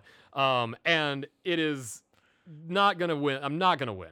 But I have this dumb Gryph-hound plan. He's deployed his final shaman and 10 Ungors. I think he has the horn where you blow and you get 10 Ungors on the table or whatever, surrounding his herd stone. Because his strategy is I have to not be within, I think, a foot of his herd stone or something. Well, I have 3 dogs. And I was like, okay, let's see what happens. So I run the dogs over. I successfully make a charge. I make like an 11-inch charge, which means they go into the shaman. I pick them first because at this point, if you don't know me at home, I'm going to pick the funnier fight if I'm losing because I want to see what happens. That's, let's see, 4, it's like 13 attacks into the shaman guy. They kill him. So I think I killed his last hero, but that's not the Gargant, with a bunch of dogs. Now, the Ungors did kill the dogs, which is obviously, that's how that should work. But that 1 dog was the best model. Like, so that and the one that killed Morathi. I have now had 2 Gryph-hound stories where a single Gryph-hound model has just fucked up my opponent in the stupidest way. Yeah, just being a menace. So I gotta buy more dogs. That's what I have to do. I just have to have Gryph-hounds. You gotta bring dogs, man. They're on big bases. They're great screens. They're fast. They retreat. You can shoot stuff that lands next to them. Like, I don't know why people aren't bringing more of them. Honestly, I think it's the no save because you can't modify that. I think that's what scares people. But hell, they explode. I did a couple. The only damage I did to the Gargant was dogs exploding on him. So, it was fun. Why not? But yeah, at the end, I think we don't have anything on this. I can't access like the scores. Oh, your final score. Yeah, tell me my final score. Gavin 35 with the win. Zach 7. Yes. Yeah, I think I conceded on round 4 because I looked at the table and I was like, there's really nothing to do that will help me. Also, I would rather send somebody up with a better base so they can go play more armies than try to like be that guy at the end that tries to like deny points and stuff like that. So I was like, you know what? I'm going to concede. We finished the Gryph-hound story. Yeah. That's what I care about. Now that we're done, like I'm done with this game. Perfect. But it was a lot of fun. Gavin is a really good player. Once he gets a handle of that list and just has played it enough to know what everything does, it's very deadly. Because he was thinking he over deployed and got way too aggressive in the beginning when I shot a lot of his stuff off the table. And I kind of explained that's the ebb and flow of my list. You're going to feel like you're losing. You, Kari, explained the same experience to people. On my turn, you're going to feel like shit. Yeah. Because a lot of your stuff's going to die. But on your turn, you're going to kill half my army if I'm not careful. Right. So, like, there is a balance to it. It was fun. And I got to play new beasts, which I was excited about. I was really hoping I would get to do that. Oh, and his Gargant. His Gargant was a Stardrake kit bashed with a Cygor on top holding the hammer from... Oh, God, he told me what it was, and I didn't recognize it at first. It was a cool kit bash. I'll put the picture up, too. Like, I don't mind losing when there's a cool-ass model on the table. And it was very neat. Love it.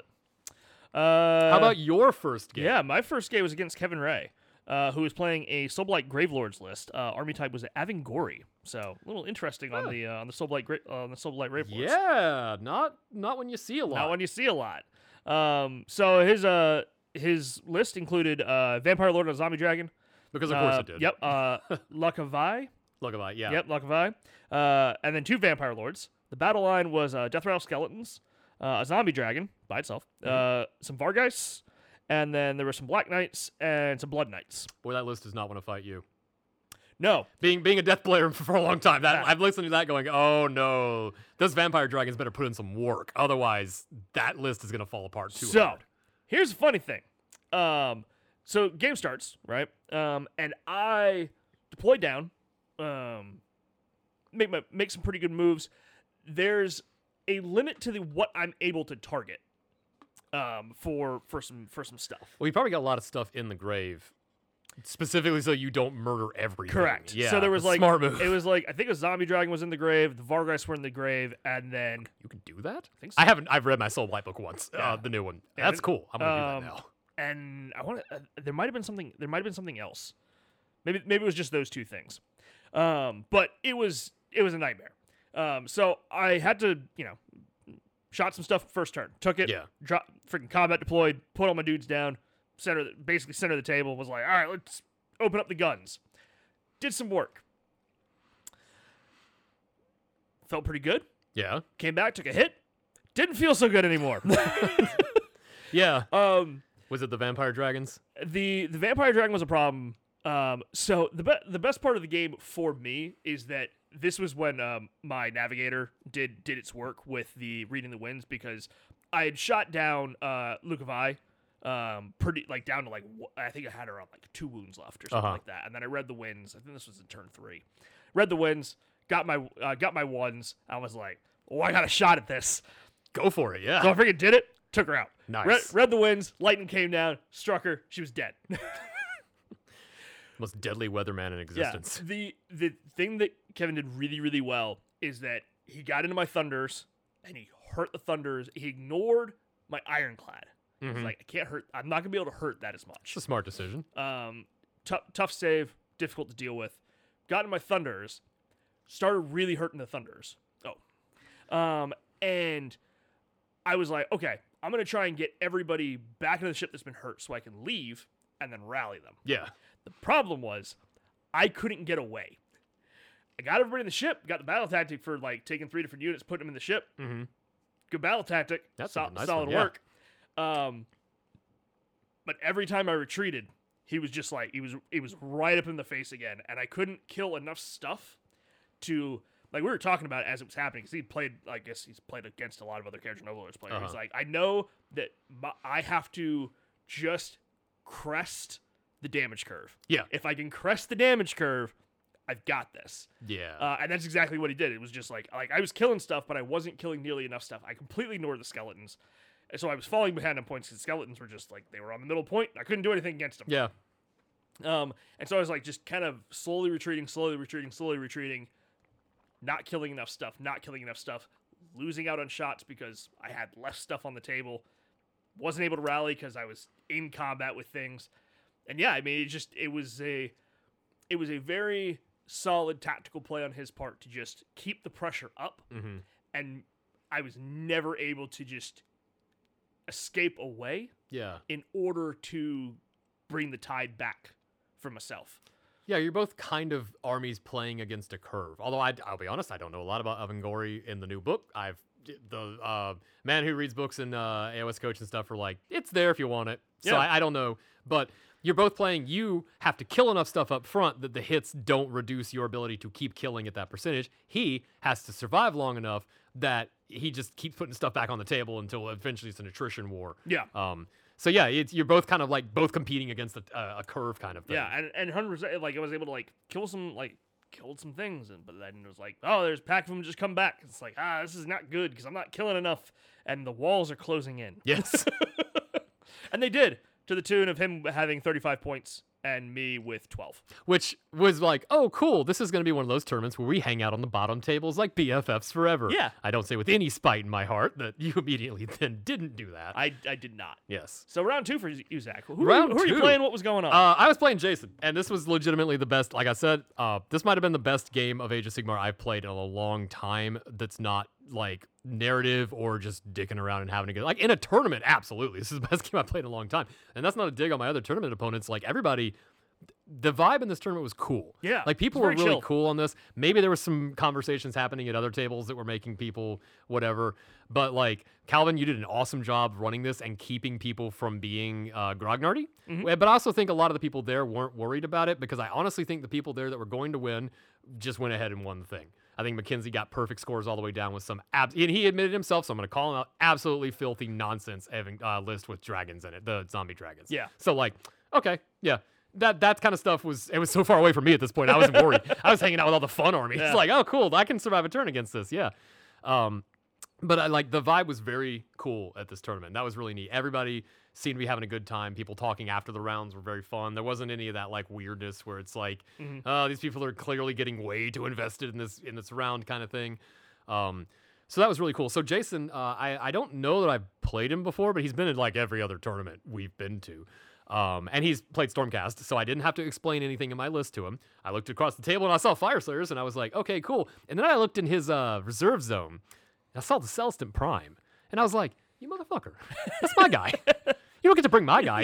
And then I looked over across the table somewhere else, and I saw some Stormcast in someone else's list as an ally, and I was like, what is going on here? No one is committing to the theme like I am. You've all brought them into your own armies, but like, you know, oh my God, are Stormcast the comic book character that's better in someone else's book but not their own now? Might be. I think until we get a new book or a White Dwarf or Dawnbringers will give us something. It absolutely has to. 100%. There's no way they boost up cities without giving a little something to Stormcast because they work together lore-wise and mechanically. Right. So Jason had Fireslayers. The biggest thing that stuck out to me in this list was that he had the guy, the prayer. He had one priest, and he had the Magmadroth, which is not the Magmadroth, the molten thing, the Godzilla, whatever it is. Yeah, that thing. Which, boy, if you crank like a 12 on praying that or whatever it was, Terrifying. whatever he did that made it rocket across the table, explode, kill a whole bunch of people, and then die. I was like, whew, all right, let's prevent that from ever happening again. And I'm trying to think of what else. He had a pretty heavy shooting list for Fireslayers. And he had, I think, 3 Grimwrath Berserkers, which are just little mean missile guys that you have to kind of, as Stormcast, you don't want to fight because every one of their hits is going to kill one guy. 4 Grimwrath Berserkers. 4, yeah, okay. So I looked, and I had a lot of little, just single units. It's the Fireslayer thing where you look at the table and you go, I don't know what I'm quite looking at here. Yeah. What else was in that list? Because I feel like I'm forgetting something that was really important. Yeah, so there was Celestin Prime. There was the Arc Rune Master. There was Battlesmith. There was an Arc Rune Father. There was the Arc Hearthguard, a Grimwrath, 4 Grimwrath Berserkers, and Hearthguard Berserkers, and then a Grimwrath Berserker. Oh God, there were 5 of these things? Well, they're not heroes. That's true. They're just dudes. Yeah, just a nightmare and then the Molten Infernoth was, and then the Magma Battle Forge. It's just stuff. Yeah. It's just a lot of stuff. I don't think he even uses pizza oven. I mean, he didn't really need to. Yeah. To be honest. Well, when you just got chunks of dudes. Just Yeah. Chunks and chunks. Well, they were of my dudes. dudes that were being chunked. Because, like, so my army, so we set up, we deployed. Obviously, I keep half my shit in space. I look over, I'm like, oh, so I guess they're all hanging out. Like, the Celestin Prime's, like, hanging out with the rest of my team on the benches right now. Just like, yeah, no, I'm here for you guys. Don't worry about it. Don't. Just slowly moving away, sliding I across. was like, I know how this ends. Yeah. So so basically we deployed. I looked across the table. I was like, my whole thing is that I want to throw all of my army into combat as fast as possible while shooting the crap out of you. I don't want to have to touch your army as Fire Slayers because it's gonna hurt me back. I have to kill before you kill me, and I have to kill you and not give you the chance to hit back. So this was the most dangerous game I had played, and I'm thankful that the next army I fought wasn't a bunch of big stuff with super heavy hits that I have to avoid. Oh, it was Trogs. So 2 of my games were basically me playing keep away and trying to do 1 fight per round so that I got to pick and then retreat or run away or like position. And it was challenging, but really fun. This was the game where the last game I was kind of prevented by the nature of the list from doing a lot of the stuff I wanted to do. This game, sky's the limit, man. Just teleport wherever you want. These dwarfs move 4 inches. They'll never get me. I'm just going to be like, I'm going to capture that terrain piece way over there. Boop. Now she's standing on it. I got that. All right. So it was easy for me to get battle tactics. It's like you can't get to me. And his shooting was good, but it's low range. It's flamethrowers. Yeah. So I just had to be a little farther out. My shooting is better. So I got to have that. I had a really fun time trying to figure out how to win against this list, and it went back and forth a lot. Because I would hit him with something, concussors, fulminators, they would do a lot of damage. His guys would hit me back, do a lot of damage. Like, everybody had a 6-up ward across the table. Sometimes he had a 4-up ward. There's a 5-up. It's like, people would die a lot, and then nobody would die. So it was hard to tell where, like, the flow of the battle was going to go. Because, honestly, the flow of the battle was us just, like, I think both of us trying to figure out how to win with reduced stuff. Because I hit him hard enough, I think, in the first couple of rounds, mostly the first round, to reduce a lot of his options that he had to be smart about it because he, once again, couldn't outnumber me on a lot of stuff, except for like the center objective, and I couldn't outnumber him on a lot of stuff, so we were like giving back and forth. But it was, I keep saying it was fun because it was genuinely like we laughed a ton. It was a lot of those things where we're both like, okay, I bet this guy's gonna roll the 3 1s. Yeah, there he is, he's dead. You know, like hilarious fights happening across the table. But I have to tell my heroic story, which requires me to pull up the pitched battles thing and then look up the battle tactics, which I just did while saying that because that's how cool I am. I also have an iPad. Okay, so there's one tactic on here that I have never accomplished because I don't make my general a good part of my army. This is from playing Death for so long. My general is some doofus that stays way the hell over there and doesn't die. That's his one job, is to not die. This one's mine. Pick an enemy unit on the battlefield. You complete the battle tactic. If it's destroyed this turn by an attack made, the model picked to be your general, which was my Lord Relictor. The Lord Relictor, if you don't know what that guy does, here's what he's got. I'm just going to double check. It is 1 inch range, 4 attacks, 3s and 3s, Ren 1, 2 damage. That's it. So what you got a potential 8 damage that you can throw at something on 4 hits, which means I'm going to roll, one of them's going to get through. Uh-oh. That's not good. That's not good, but as the game had evolved, he dropped the Celestin Prime. He starts doing the smackdown. We decided that this was a narrative battle, and here's why. Well, I always say that's so that way I win. But here's why. The Celestin Prime is the one that said basically we have to have the treaty with Morathi. We cannot fight the daughters. We have to go focus on the bigger stuff because that's what we should do as men of honor or whatever. Because the storyline has to keep going. And it's too hard to figure out how to take daughters out of Grand Alliance order. So, you know what? It was a great story. We're going to reset the clock back to 0 on this one. My Stormcast are painted up as the Avengers of Amelgard. They are the ones led by Van Brecht that are going essentially underground, quite literally, to try and kill Morathi's agents and stuff and play this like shadow war against her without Sigmar knowing. The Celestin Prime would absolutely show up and start beating the crap out of us for doing that. So, like, there was a really cool little lore reason that Dad showed up and started fighting us, and then killed a bunch of dogs too, which just, I hope he felt bad about that. But he caught a pretty decent Unleash Hell charging into my Raptors because he wasn't able to reach them with Fire Slayers because I put them way the hell away from everybody. Right. So like he had to just get them with something. So the Prime was just making his rounds trying to hit him. But he caught some Unleash, and he had gone down to, I think, 1 wound with a 4-up ward. My Lord Relictor was literally the other opposite corner of the table. So I was like, okay, here's what I got. And I'd already used Tunnel Master. So I was like, here's what I got to do. I got to roll to translocate. It's a 2-up because he gets a +1, and I get to re-roll it once. I then have to roll to make a 9-inch charge. I'm going to spend a point to re-roll because this is the last turn of the game. I'm losing, but I want to see if I can get one more battle tactic out of this game. Just one more point, you know? So I have to roll the charge. I do get a re-roll, but that's a 9-inch charge. There's a reason I don't drop Stormcast 9 inches away. I will never make that charge. Then I have to attack the fucking Celestin Prime with a priest with a dead guy on a stick. Now, he's an ultimate badass, but like, oof, that's huff, because that guy has, what, a 3-up save? Probably going to give that a 2-up. Neat. I have Rend 1. That's going to be great. And then one of those attacks has to go through and do a damage and get by a 4-up ward. I don't know if you've listened to the chain of command, the chain of things that would have to happen. It's almost like I had decided to play Cruel Boys. Yeah. Like, I was just like, I want to randomize my ability to win anything in this game. So, roll the prayer, roll a 1. Of course, I roll it again. I get like a 3 or something. It's like, okay, good. He's in the mix. Get him, set him up 9 inches. I also had my Knight Zephyros down there too, because I was like, I can't get the battle tactic if she wins, but at least maybe I could still kill a Celestin Prime and feel good about my day. I get down there, I roll the charge, I fail the charge. I re-roll it again. I got like exactly a 9. Whew. He charges in. I pick him. I've given him his best damn day and all-out attack. Like, he's just like rip-roaring, Super Saiyan ready to go. One attack gets through. One wound goes through. He fails the ward save. And I get the battle tactic by exploding the Celestin Prime, who doesn't explode because he's not in the Stormcast list. You don't get that. It's not on the War Scroll. Amazing. Yeah. And I felt like an ultimate badass. That's why I think you had walked over at that point, because you had already been done. You've already cleaned up your second round like a lot. So when you came over, it was like, I'm just trying to do something stupid to see if I can get the points. And we did. And it was one of those moments where everybody around us went, it was exciting. It was fun.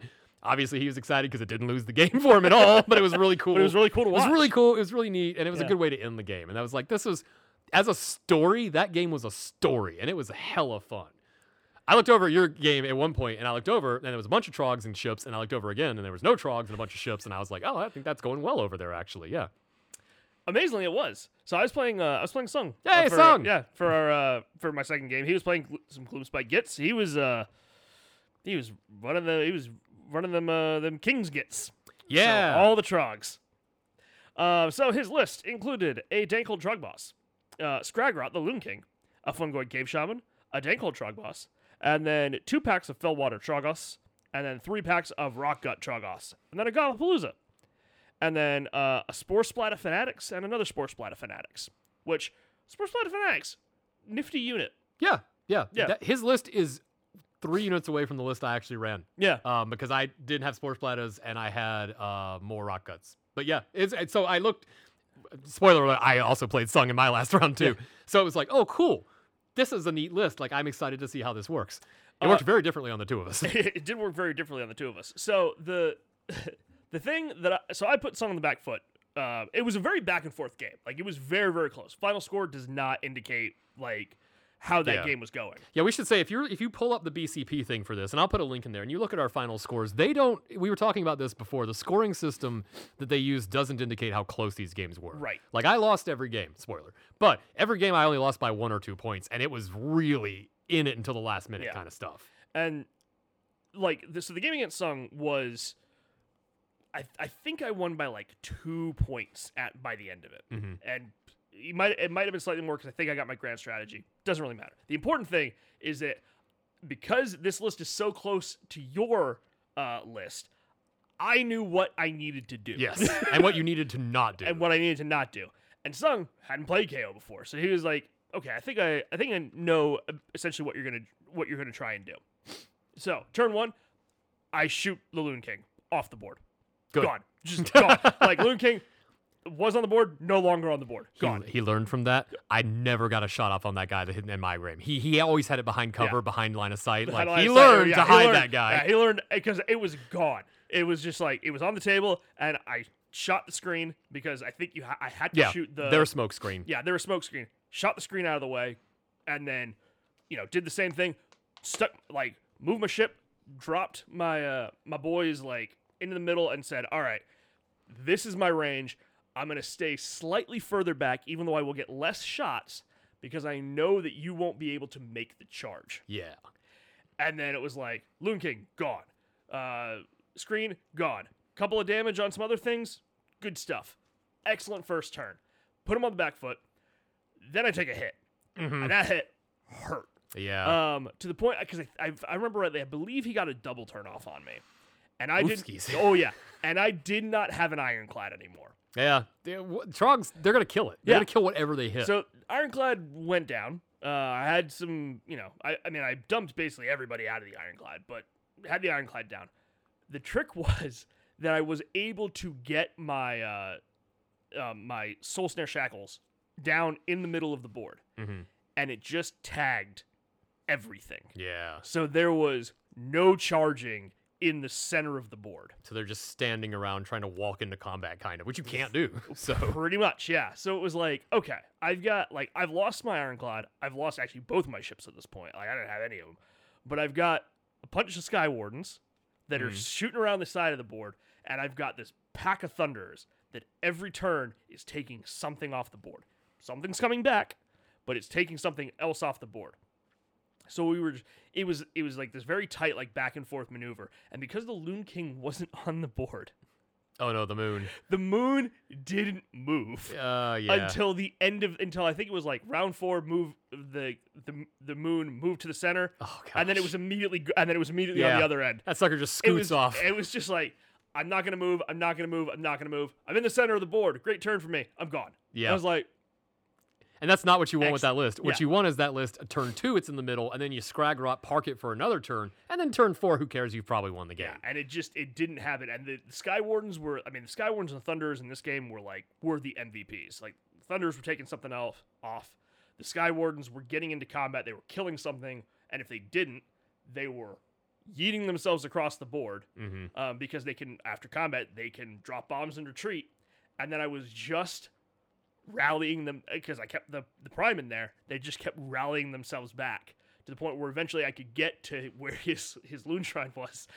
His Fungoid Cave Shaman was running away, and he had a pack of rock guts that were chasing my Sky Wardens across the board, and it was like this really weird silly thing of Yakety Sax playing, because getting the Sky Wardens, and he couldn't kill all of them. He just didn't have enough attacks. Sky Wardens would leave, they would rally back up, and I'd have more, and he'd have less rock guts and less stuff, and it was just this slow, steady churn. And for whatever, I think the battle plan for that, if I remember right, because he got the Gobblepalooza onto my side, and by the time the Gobblepalooza was on my side, where it was capping points, it didn't matter, because I had the center objective, which counted for, and so he was getting 2 points for having mine. Yeah, because this was the one where if you hold your opponents, you get 2 points. If you hold the middle, you get 1. And if you hold it with a Galatian champion, you would get an additional one. Which, by the way, that is absolutely what made me probably lose that Fyreslayers game, because he had all of his champions in the middle. I couldn't budge anything champion-wise off of that. And that was what won the game for me, is that I had the middle with my Thunderers and the Chemist, who is a Galatian champion. So even though he was holding my objective, I was still scoring the same amount of points as him. And I was still able to get my battle tactics, which he was losing out on. And because I killed, I think, his Loon King, he could not get his grand strategy anymore. Or I think that was how it was something along those lines, where it was some sort of hero or something. I was trying to remember what his grand strategy was. It I actually can pull it up. I was gonna say you can pull it up on the list because you'll know it. His grand strategy was chasing the moon. I think that's you want to have everybody within the light of the moon for 3 turns. I don't know. I can't remember that one exactly. I will pull it up while you tell the rest of your story, because I have all the digital books.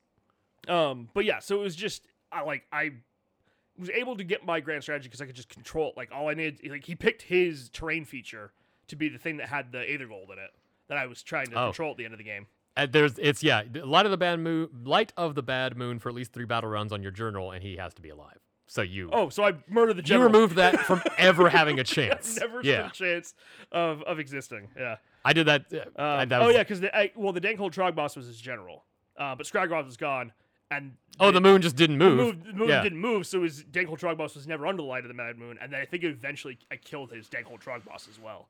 Yeah, with just chunks of attacks. Eventually, you'll whittle everything down. The fun thing is that everybody's always surprised when the Admiral or the Endrinmaster are in melee combat, because they're the only actually Sky Wardens are good melee combat thing for character overlords.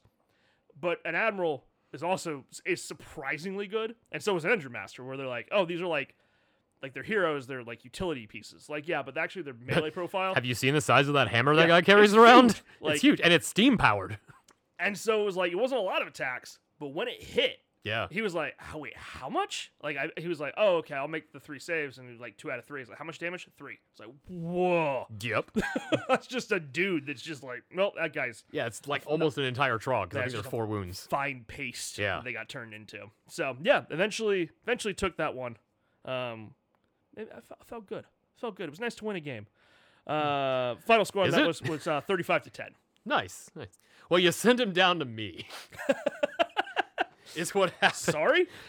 Sung got the rare privilege of being double teamed by both Atlanta Warhammer members at this tournament, and I don't know if that's a good or a bad thing. It's a 2-for-1 special for him. It is, because he got a 50-50 win ratio against us basically. So yeah, we went to round 3. I played Sung, which was great. We had a whole conversation because I was like, Sung said he's never played me before, but I feel like we did, but I honestly don't remember because we've both been in the community playing for so long. It could have happened, maybe.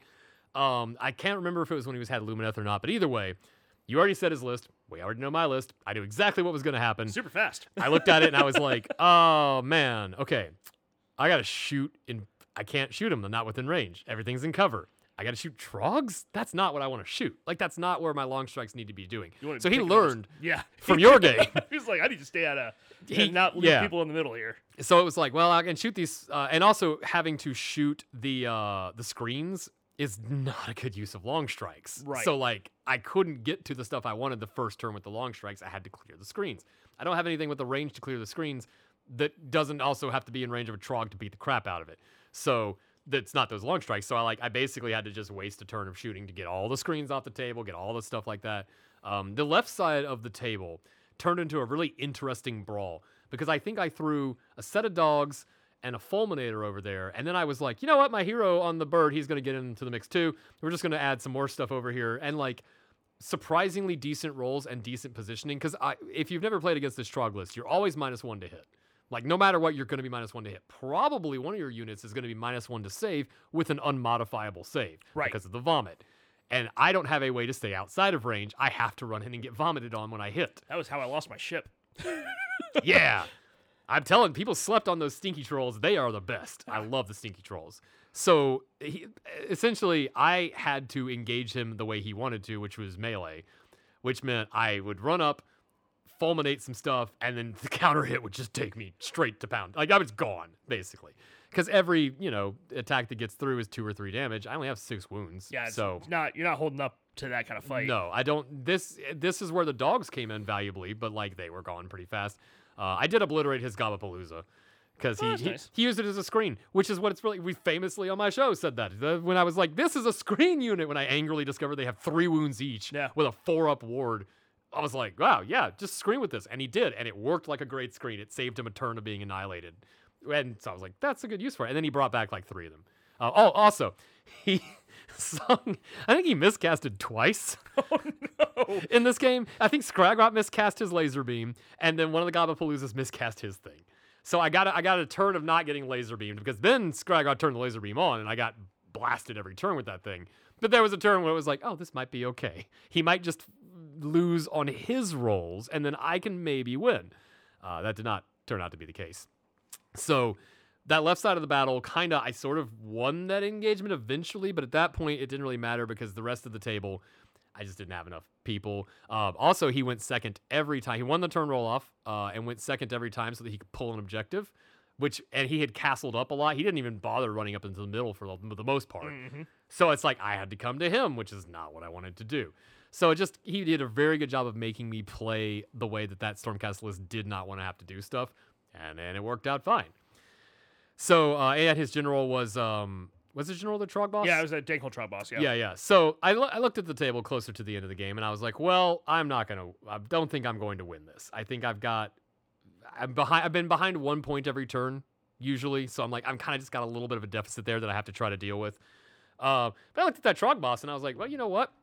I could just try to shoot that guy a bunch, and then charge the Lord Relictor in from nowhere, TK off the top rope, and I did it. I did the exact same stupid battle tactic twice with the Lord Relictor running up from nowhere after doing pretty much nothing the whole fight except stand on objectives, teleport, and stand on objectives. Runs up, beats the guy to death. Just elbow drop off the top rope. Just is like that guy. So that Lord Relictor and that one Gryph-hound, for me, just those are the two guys. Like, those are the best two models I have in the fight. It was a fun game, but it was challenging because, like, I knew what his list did, and I didn't want to have to deal with any of it. And Gitz is good. Yeah. Like, Gitz is a good book. It's a solid army. And this is where I think he said the old book, new book thing came in, because his battle tactics were, some of them were like, is everything under the bad moon? Yep. Neat. Is it not under the bad moon? Yep. Neat. So there was some that he easily got. I think actually the last one he couldn't get that because the moon was in the center of the table. And that actually messed up his last battle tactic because he had to move the moon in order to be able to stab me to do that. That was a weird noise. That was a weird noise. I don't know what that was. So it ended up being that it was really close up until the end. But in the end, essentially, we kind of had to talk out the last round because I think we were one of the last couple of groups playing, which I will say, like, at that point, just let us finish the game. Like, who cares? We're playing for last place, basically. Doesn't matter. Yeah, so we finished up. I did the battle tactic thing. He was able to get one for that, and it was a pretty fun game. I fear Trogs less now, and I think I could do better. I think against all of these lists, I could do better the next time around because my list needs to know what to kill to be important per turn. I have to prioritize shots. I can't waste them on just floofing around. So I think I would probably do better. But overall, pretty fun game. All three games, fun opponents, fun tournament, cool people to hang out with. I was pretty okay with it. Nice. That sounds a lot more dismissive. I had a good time. That sounded a lot more dismissive than it's supposed to be. Yeah, I had a good time, and it's always cool to go out and play in the community and see other people. There was a new guy that we didn't speak to. That sounds like we were intentionally. I didn't get a chance to talk to him, but he had Archeon, and I was like, that is cool. I have not seen an Archeon in a while on the table. That's some neat stuff. Stop bringing Kronspine and Tzeentch, you nerds. Bring more Archeon. Wait, you mean the Archeon that I fought? Was that? Yeah, was it Daniel Chebukos, I think? I think so. Yeah. Yeah, I fought his Slaves to Darkness army in my last round. Oh, there you go. Yeah.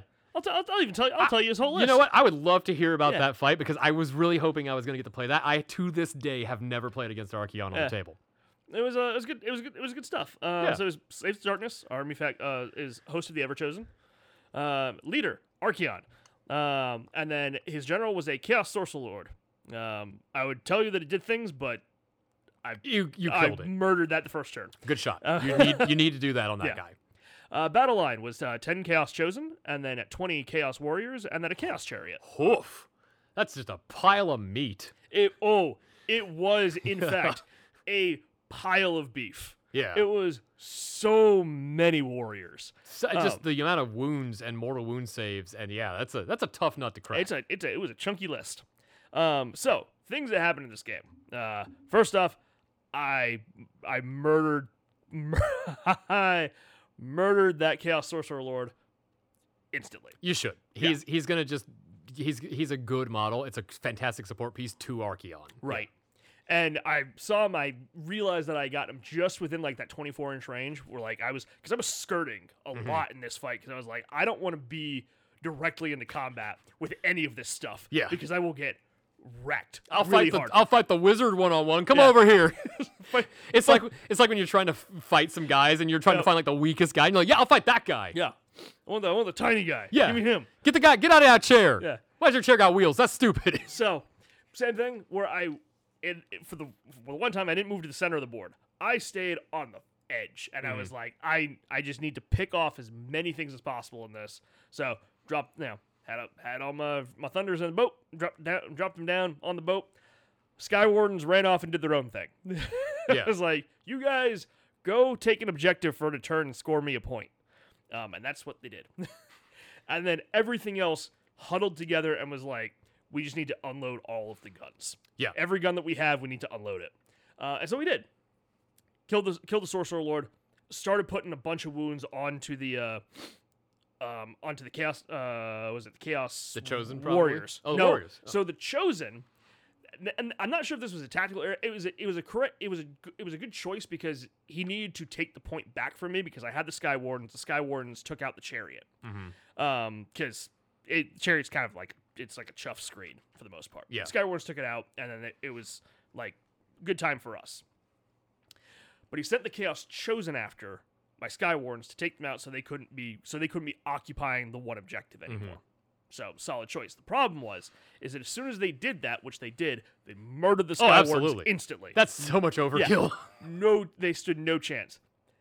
The problem was the Chaos Chosen were then on the other end of the fight. Yep. And by that point, by the time they had killed the Skywardens, which I think was like the bottom of 2, I think it was, I was already, like, Sorcerer was already dead. I had already taken out about half of the Chaos Warriors, where I was just unloading every single gun. Yeah. Just more firepower. Just more firepower. Finishing off the Chaos Warriors, and then Archeon had to get into the fight. Yeah. And it was like, all right, buddy, Oh boy. bring this Archeon in here. Let's see what this guy does. And decent hits, but I think Archeon only counts for 5. Yeah. He's He a only monster. count, yeah, he counts. So he's a monster. He counts for 5. He's not a Gargant. He doesn't get extra yeah. special rules. So I could outnumber him with the 6 Enderriggers in the middle. Did not put them into combat. No. Just Don't do that. Just stuck them like that nice, like little 3 inches outside on the middle objective. And so it was like, if you want the objective, you got to kill them, but then you got to take another round of fire. Or you could charge into the other thing. And so you could take a round of fire, but you might be able to kill more of the firepower that was out of that, which is what he chose. Yeah. Problem is, it just didn't make nearly enough saves. I had too many guns, and the Chaos Warriors, or the Chaos Chosen, I guess The biggest threat in that list is those Chosen. Yeah. Archon's We're great, just- but those Chosen are, whew. we're just out of the like they're just out of the fight. Yeah. And so yeah, I think we called it relative, like it wasn't, we didn't call it like early, but we kind of like talked through like the last like little bits of it where it was like, yeah, I've lost everything on the table at this point other than the Chosen. That's all I've got left. And I was like, I'm basically just gonna pile everybody back into my boat and then just fly. I'm just gonna Drive off. I'm just gonna drive off. I'm just leaving. I'm just leaving. I'll shoot them until they're gone. Yeah. And then Just hang out the window on yeah. the way, just driving off, just kind of firing blindly behind you. It's like, it doesn't matter. You know, Yeah. we'll wing a couple of them. but it was a fun game. He was like, I can't believe I'm fighting KO again. Oh, no. Well, so I think his first round was against mortal enemy of the show, John. I think his first game was actually against John because John said, yeah, he's new to the community. Because I commented once again, I was like, holy crap, a fully painted Archeon with a cool base. Like, in a tournament that, you know what, I'm going to call you guys out a little bit, in a tournament that had a lot more gray plastic than it should have. Come on, guys, paint your stuff. It was really cool to see that Archeon on the table. I was like, heck yeah, that is awesome. So I think John said, yeah, he's kind of a newer player. Boy, props if you are new to this game and you go with an Archeon list. Like, you have done a financial and painting commitment that I appreciate. You've bought into this. It's a cool looking list too. Like, that list would have done so well against me. Because I don't know that I would have killed the Sorcerer first turn. Everybody do that. Just kill that Sorcerer. Yep. Push that button. But I don't know that I would have been able to put enough because I don't have enough shooting like you do. I have very tactical. I can guarantee about 6 wounds a turn on a little guy. There's no little guys in that army. It's just a bunch of big guys, and I don't want to get into combat with Chaos Chosen because they will eviscerate me. There were 2 Archeons. So I guess Shane was the new person. So I didn't fight the new person. So Daniel's been around I guess Daniel's been around. Maybe it wasn't. I don't know. So, but I guess Shane is the new person. Yeah, I was just looking back through the list because he also had an Archeon. Yeah, if you haven't guessed by home, I don't have a subscription to BCP, and I'm remembering stuff from a week ago. We're doing this from memory and stuff out there. Yeah. But yeah, so Zach, where'd you finish? Oh, Do you know offhand? Uncomfortably and way too soon. I want to say I was 28, I think. You were 26. 26. Sir. Better than I thought. You were. You know what I was? Not dead last. The list on the iPad on the sorting, it only goes to 24. I made it to the second page of Google searches. Ooh. Also, just want to point this out. The person who stole last from me, Luna, how dare you? Also a ginger. Why were the two gingers in the bottom, everybody? Yeah. What was that about? Pretty sure that's I mean, it's ginger hate. It's ginger hate. I mean, it's because I didn't win too. That's the other reason. That's true. Yeah. So now Luna and I gotta call you out, Luna. We gotta play. We gotta play for last place in this tournament because we didn't get the chance to play because of how the tournament rankings worked. Right. I finished 8th. Yeah, you did. I finished top 10. That's so good. I'm very proud of you. Thanks. I'm proud of me too. I think I'm gonna do a little tweaks on this. Yeah, let's talk about. We'll wrap it up. What would you change with your top 8 list? Not a ton, though. I may drop the Navigator out of my list and see about throwing in maybe like a Code Right instead. I would like to see that guy on the table more and do some. I don't know if anybody else had them in their KO list. I don't think I saw him. I don't think so. Yeah, but just because. And this was the thing that I was trying to figure out with the Code Right and the Navigator, because the Navigator's got the chance, right, for one of two good things to happen. But I'm kind of fishing for ones for the most part, because I only have the 2 ships. If I have more ships, the Navigator makes more sense to get him that hero move. Yeah. But yeah, I think the Code Right might be better, because then once I burn my once per games in my footnotes, I can then just get another one. Like I can get something different, because that's how the Code Right works. Yeah. Which is really cool. I can actually this shit. I still love that he has the only actually rule in Warhammer that is official. How about you, Zach? What are you going to change? Well, so I pulled up what this list was before I decided to try to win a game. Before I decided to try to win this game, I had the same sets of 2 Concussors and 2 Fulminators, 2 packs of 2 each, and then the Lord Relictor. I didn't bring anything else. I brought 2 fucking Star Drakes. And I very nearly rolled up to this tournament with 2 Star Drakes, a Lord Relictor, went, what's a Galatian champion, and just lost my way to the hilarious bottom. But Star Drakes, not where they need to be brought in for anything besides funds or if you've built around it. So if I were going to take my list and modify it to be better, I don't have enough wiggle room, really. Like, I could drop the dogs, and that would give me 180 points, and I could throw in some Vindictors or Vanquishers or something. But the dogs are very good because of you can't set up within a foot of them.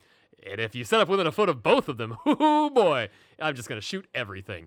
And they were the fantastic screens for the concussors and stuff that needed to not get shot charging into combat or not get barfed on charging. So, like, they serve such a valuable purpose. I think the most I could maybe do would be to, like, change out the hunt. Here's the thing. When the Galatian Champions things goes away, the fact that I had 5 teleports a turn or whatever is not as valuable anymore. So maybe I don't need to necessarily bring the Relictor, the Arcanum, and the Knight Zephyros. I could swap it out and have like the Knight Zephyros to just do the teleport and tag stuff for the battle tactics. But if we swing into like a more monster heavy meta or something, maybe I bring a Torline or something to have that access. That is one thing that every opponent was like, okay, well, do you have any monsters? And I was like, no, the dragons are like just under the you must be this tall. Yeah. Because they're not monsters, but they're close to it. Yeah. So like I don't think I have enough wiggle room to do a lot with this list, but luckily there's like 86 Stormcast units. So I can just go build another list entirely of something entirely different. I do want to keep playing with this list though and try to learn how to do it better, because I feel like this is a good tournament list. Also, it travels very easily, and it's a lot less models to move than any other list I have that would be good in tournaments. Like my Fire Slayers list might be. It's going to be an excellent tournament list. But it's a lot of guys. So many dudes, yeah. This could be okay, and, it's like 12 figures. We say this a lot, especially on this show. There's something to be said for an army that you can bring in a box. Yeah. Gargants. There's some because I now have I've got 3 of the big ones now. Let's just show up and like, here's 3 big ones and 3 little ones. This list is don't talk to me or my son. That's the whole thing. It's a joke. Not gonna do well. But I got it. But you got it. I got it. And you don't have to worry about it breaking. Oh yeah, it breaks other people's models. It's Gargant models. Yeah, that is the thing. My Fulminator spears look like absolute crap now because they have been broken in every single game, and while painting them, I know you had a similar thing. With those little mines. I lost 1 set of mines, and one of my Thunders lost his arm. I like that I looked over at one point, and there was just a set of arms holding a gun on the table, and I was like, well, somebody got raptured. Somebody just lost their arms. Yeah, that's pretty funny. Yeah, like I really looking at this whole tournament, I'm really glad at the community that we have. Yeah. And how cool people were to come out and do this, except for Mackenzie. For people to come out and do this. And I'm only saying because he got perfect score all 3 games. Fuck that you, guy. Mackenzie. Fuck that guy. Yeah, you're too good. He's gonna come back on the show at some point. What a jerk. Yeah, what a jerk. But I had a really good time with this tournament. Yeah. I think it was a lot of fun. I did too. And it's nice to be in the winner's circle. Yeah, you're just basking in the afterglow over here. You know, when he came into the show to record this afternoon, guys, he brought his own podium. I did. I hired some trumpets. Yeah, no. There were streamers. It was excellent. Yeah, the noise canceling is really cutting out a lot of the fanfare, but every time he says anything, he's got a little fanfare section just firing up behind him. Yeah. It's when you're this majestic, you- you got this many guns. Just gun. So we've learned the thing to do in Age of Sigmar is just bring guns. Bring guns. And guns do good stuff. Yeah. It's amazing what happens when you're playing 40K. But it doesn't, you know what? They didn't win on, there was no point, I think, where anybody was playing as KO and it was like, this is just, I can't win. It's just, it's an unfair list. So good job on the KO book for being a balanced shooting army book, because that's the dice roll book. That and Gitz obviously won the dice roll on that. But it's kind of cool. Cool. It's a good balanced book. It's fun. There was a lot of KO there, but every KO was a little different. And it was cool to see that some too. Different flavors of KO out Which there. shows that the book doesn't just make you go, you got to play this guy. Right. You got to do this. You have to play Hammers of Sigmar because you need that ward. None of my concussors or dragons did any damage when they blew up. There's 6 wounds on each of those guys. What a They did, shame. Nothing. I know. But the dogs did. So Yeah. It was good. Bank on dogs. That's what you can learn from this That's what show. we're doing. I don't have the list saved here, I think, anymore, because I think I deleted it because I decided I was just never going to do it. But there was a list I had that was just Gotrek, the Celestant Prime, the Relictor, and then just dogs. Just dogs. Dogs. Dogs and dogs and dogs. Just too many screens. And it's I have so many I'm wounds of gonna nonsense. scream with so many dogs that Gotrek will get into this fight. Gotrek will, or he'll never get in anywhere because I can't deploy because I have too many dogs in my deployment zone. So I think I'm going to have to do that. Everybody keep an eye. No, I'm going to drop Gotrek. I'm going to put Doralia in there because we're pretty sure her dad's going to die. So, got to help her out a little bit. Would it be interesting if they just killed an actual main character? It'd be wild. No one that has a model is going to die. The only one they can do that to is Nagash, because technically he can still be a physical presence on the battlefield. But Arcan just died and came back immediately.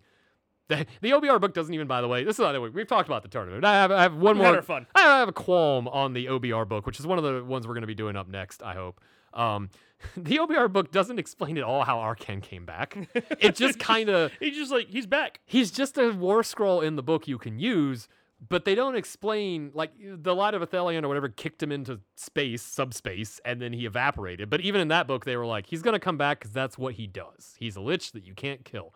But I kind of wanted to know how, and this book was somehow, Arcan returns, and it's no! No. Disney! Stop writing yourself into a corner and not explaining yourself. Yeah, just, there's so many cool things he could have done. He could have come back with some new knowledge of something and like that. It's no, he's just, you can't not put him on the table because he's here now. Yeah. Yeah, so that was the tournament. Love it. So we played a tournament. We had a good time. I think that's kind of the show. I think so. I don't know that we have anything else. There's more tournaments coming up. Yeah, There's a doubles tournament in June? I think so. Yes. You here for that one? I believe so. I think that's the one I am in town for. But we have to find out because they said that there will be special rules for how your armies on a doubles can interact. Ooh. So we might not want to go with the tax men, was it? Because it's the tax man the coming. tax man. Yeah, because it's I want your bones and he wants your money. We got a great deal here. But we'll have to see. Maybe we can do some janky bullshit. Yeah. Just play around. It's not like I don't have enough models that if they go, oh, well, this is only janky if someone owns the Sorcerer on Black Dragon. I'm I got 2 of those over here. Yeah, you want to do this? I'll do some janky shit. Yeah. Hilarious. Good times. Yeah. So before we go, what are you most excited about the preview stuff? I kind of think I already know, but It's an Iron Jaws pig monster. Iron Jaws thing. Well, I wanted to give you the option in case you were hey, maybe I'm going to try. I'm a simple man. I like my orcs in armor. I like my pigs armored. I like my tusks with tusks and tusks on top of them. Little tiny tusks on top of those tusks. I'm a simple man. I see an orc riding a pig. I like it. Yeah, I like That's it. what I want. Oh. I bet you can't guess mine.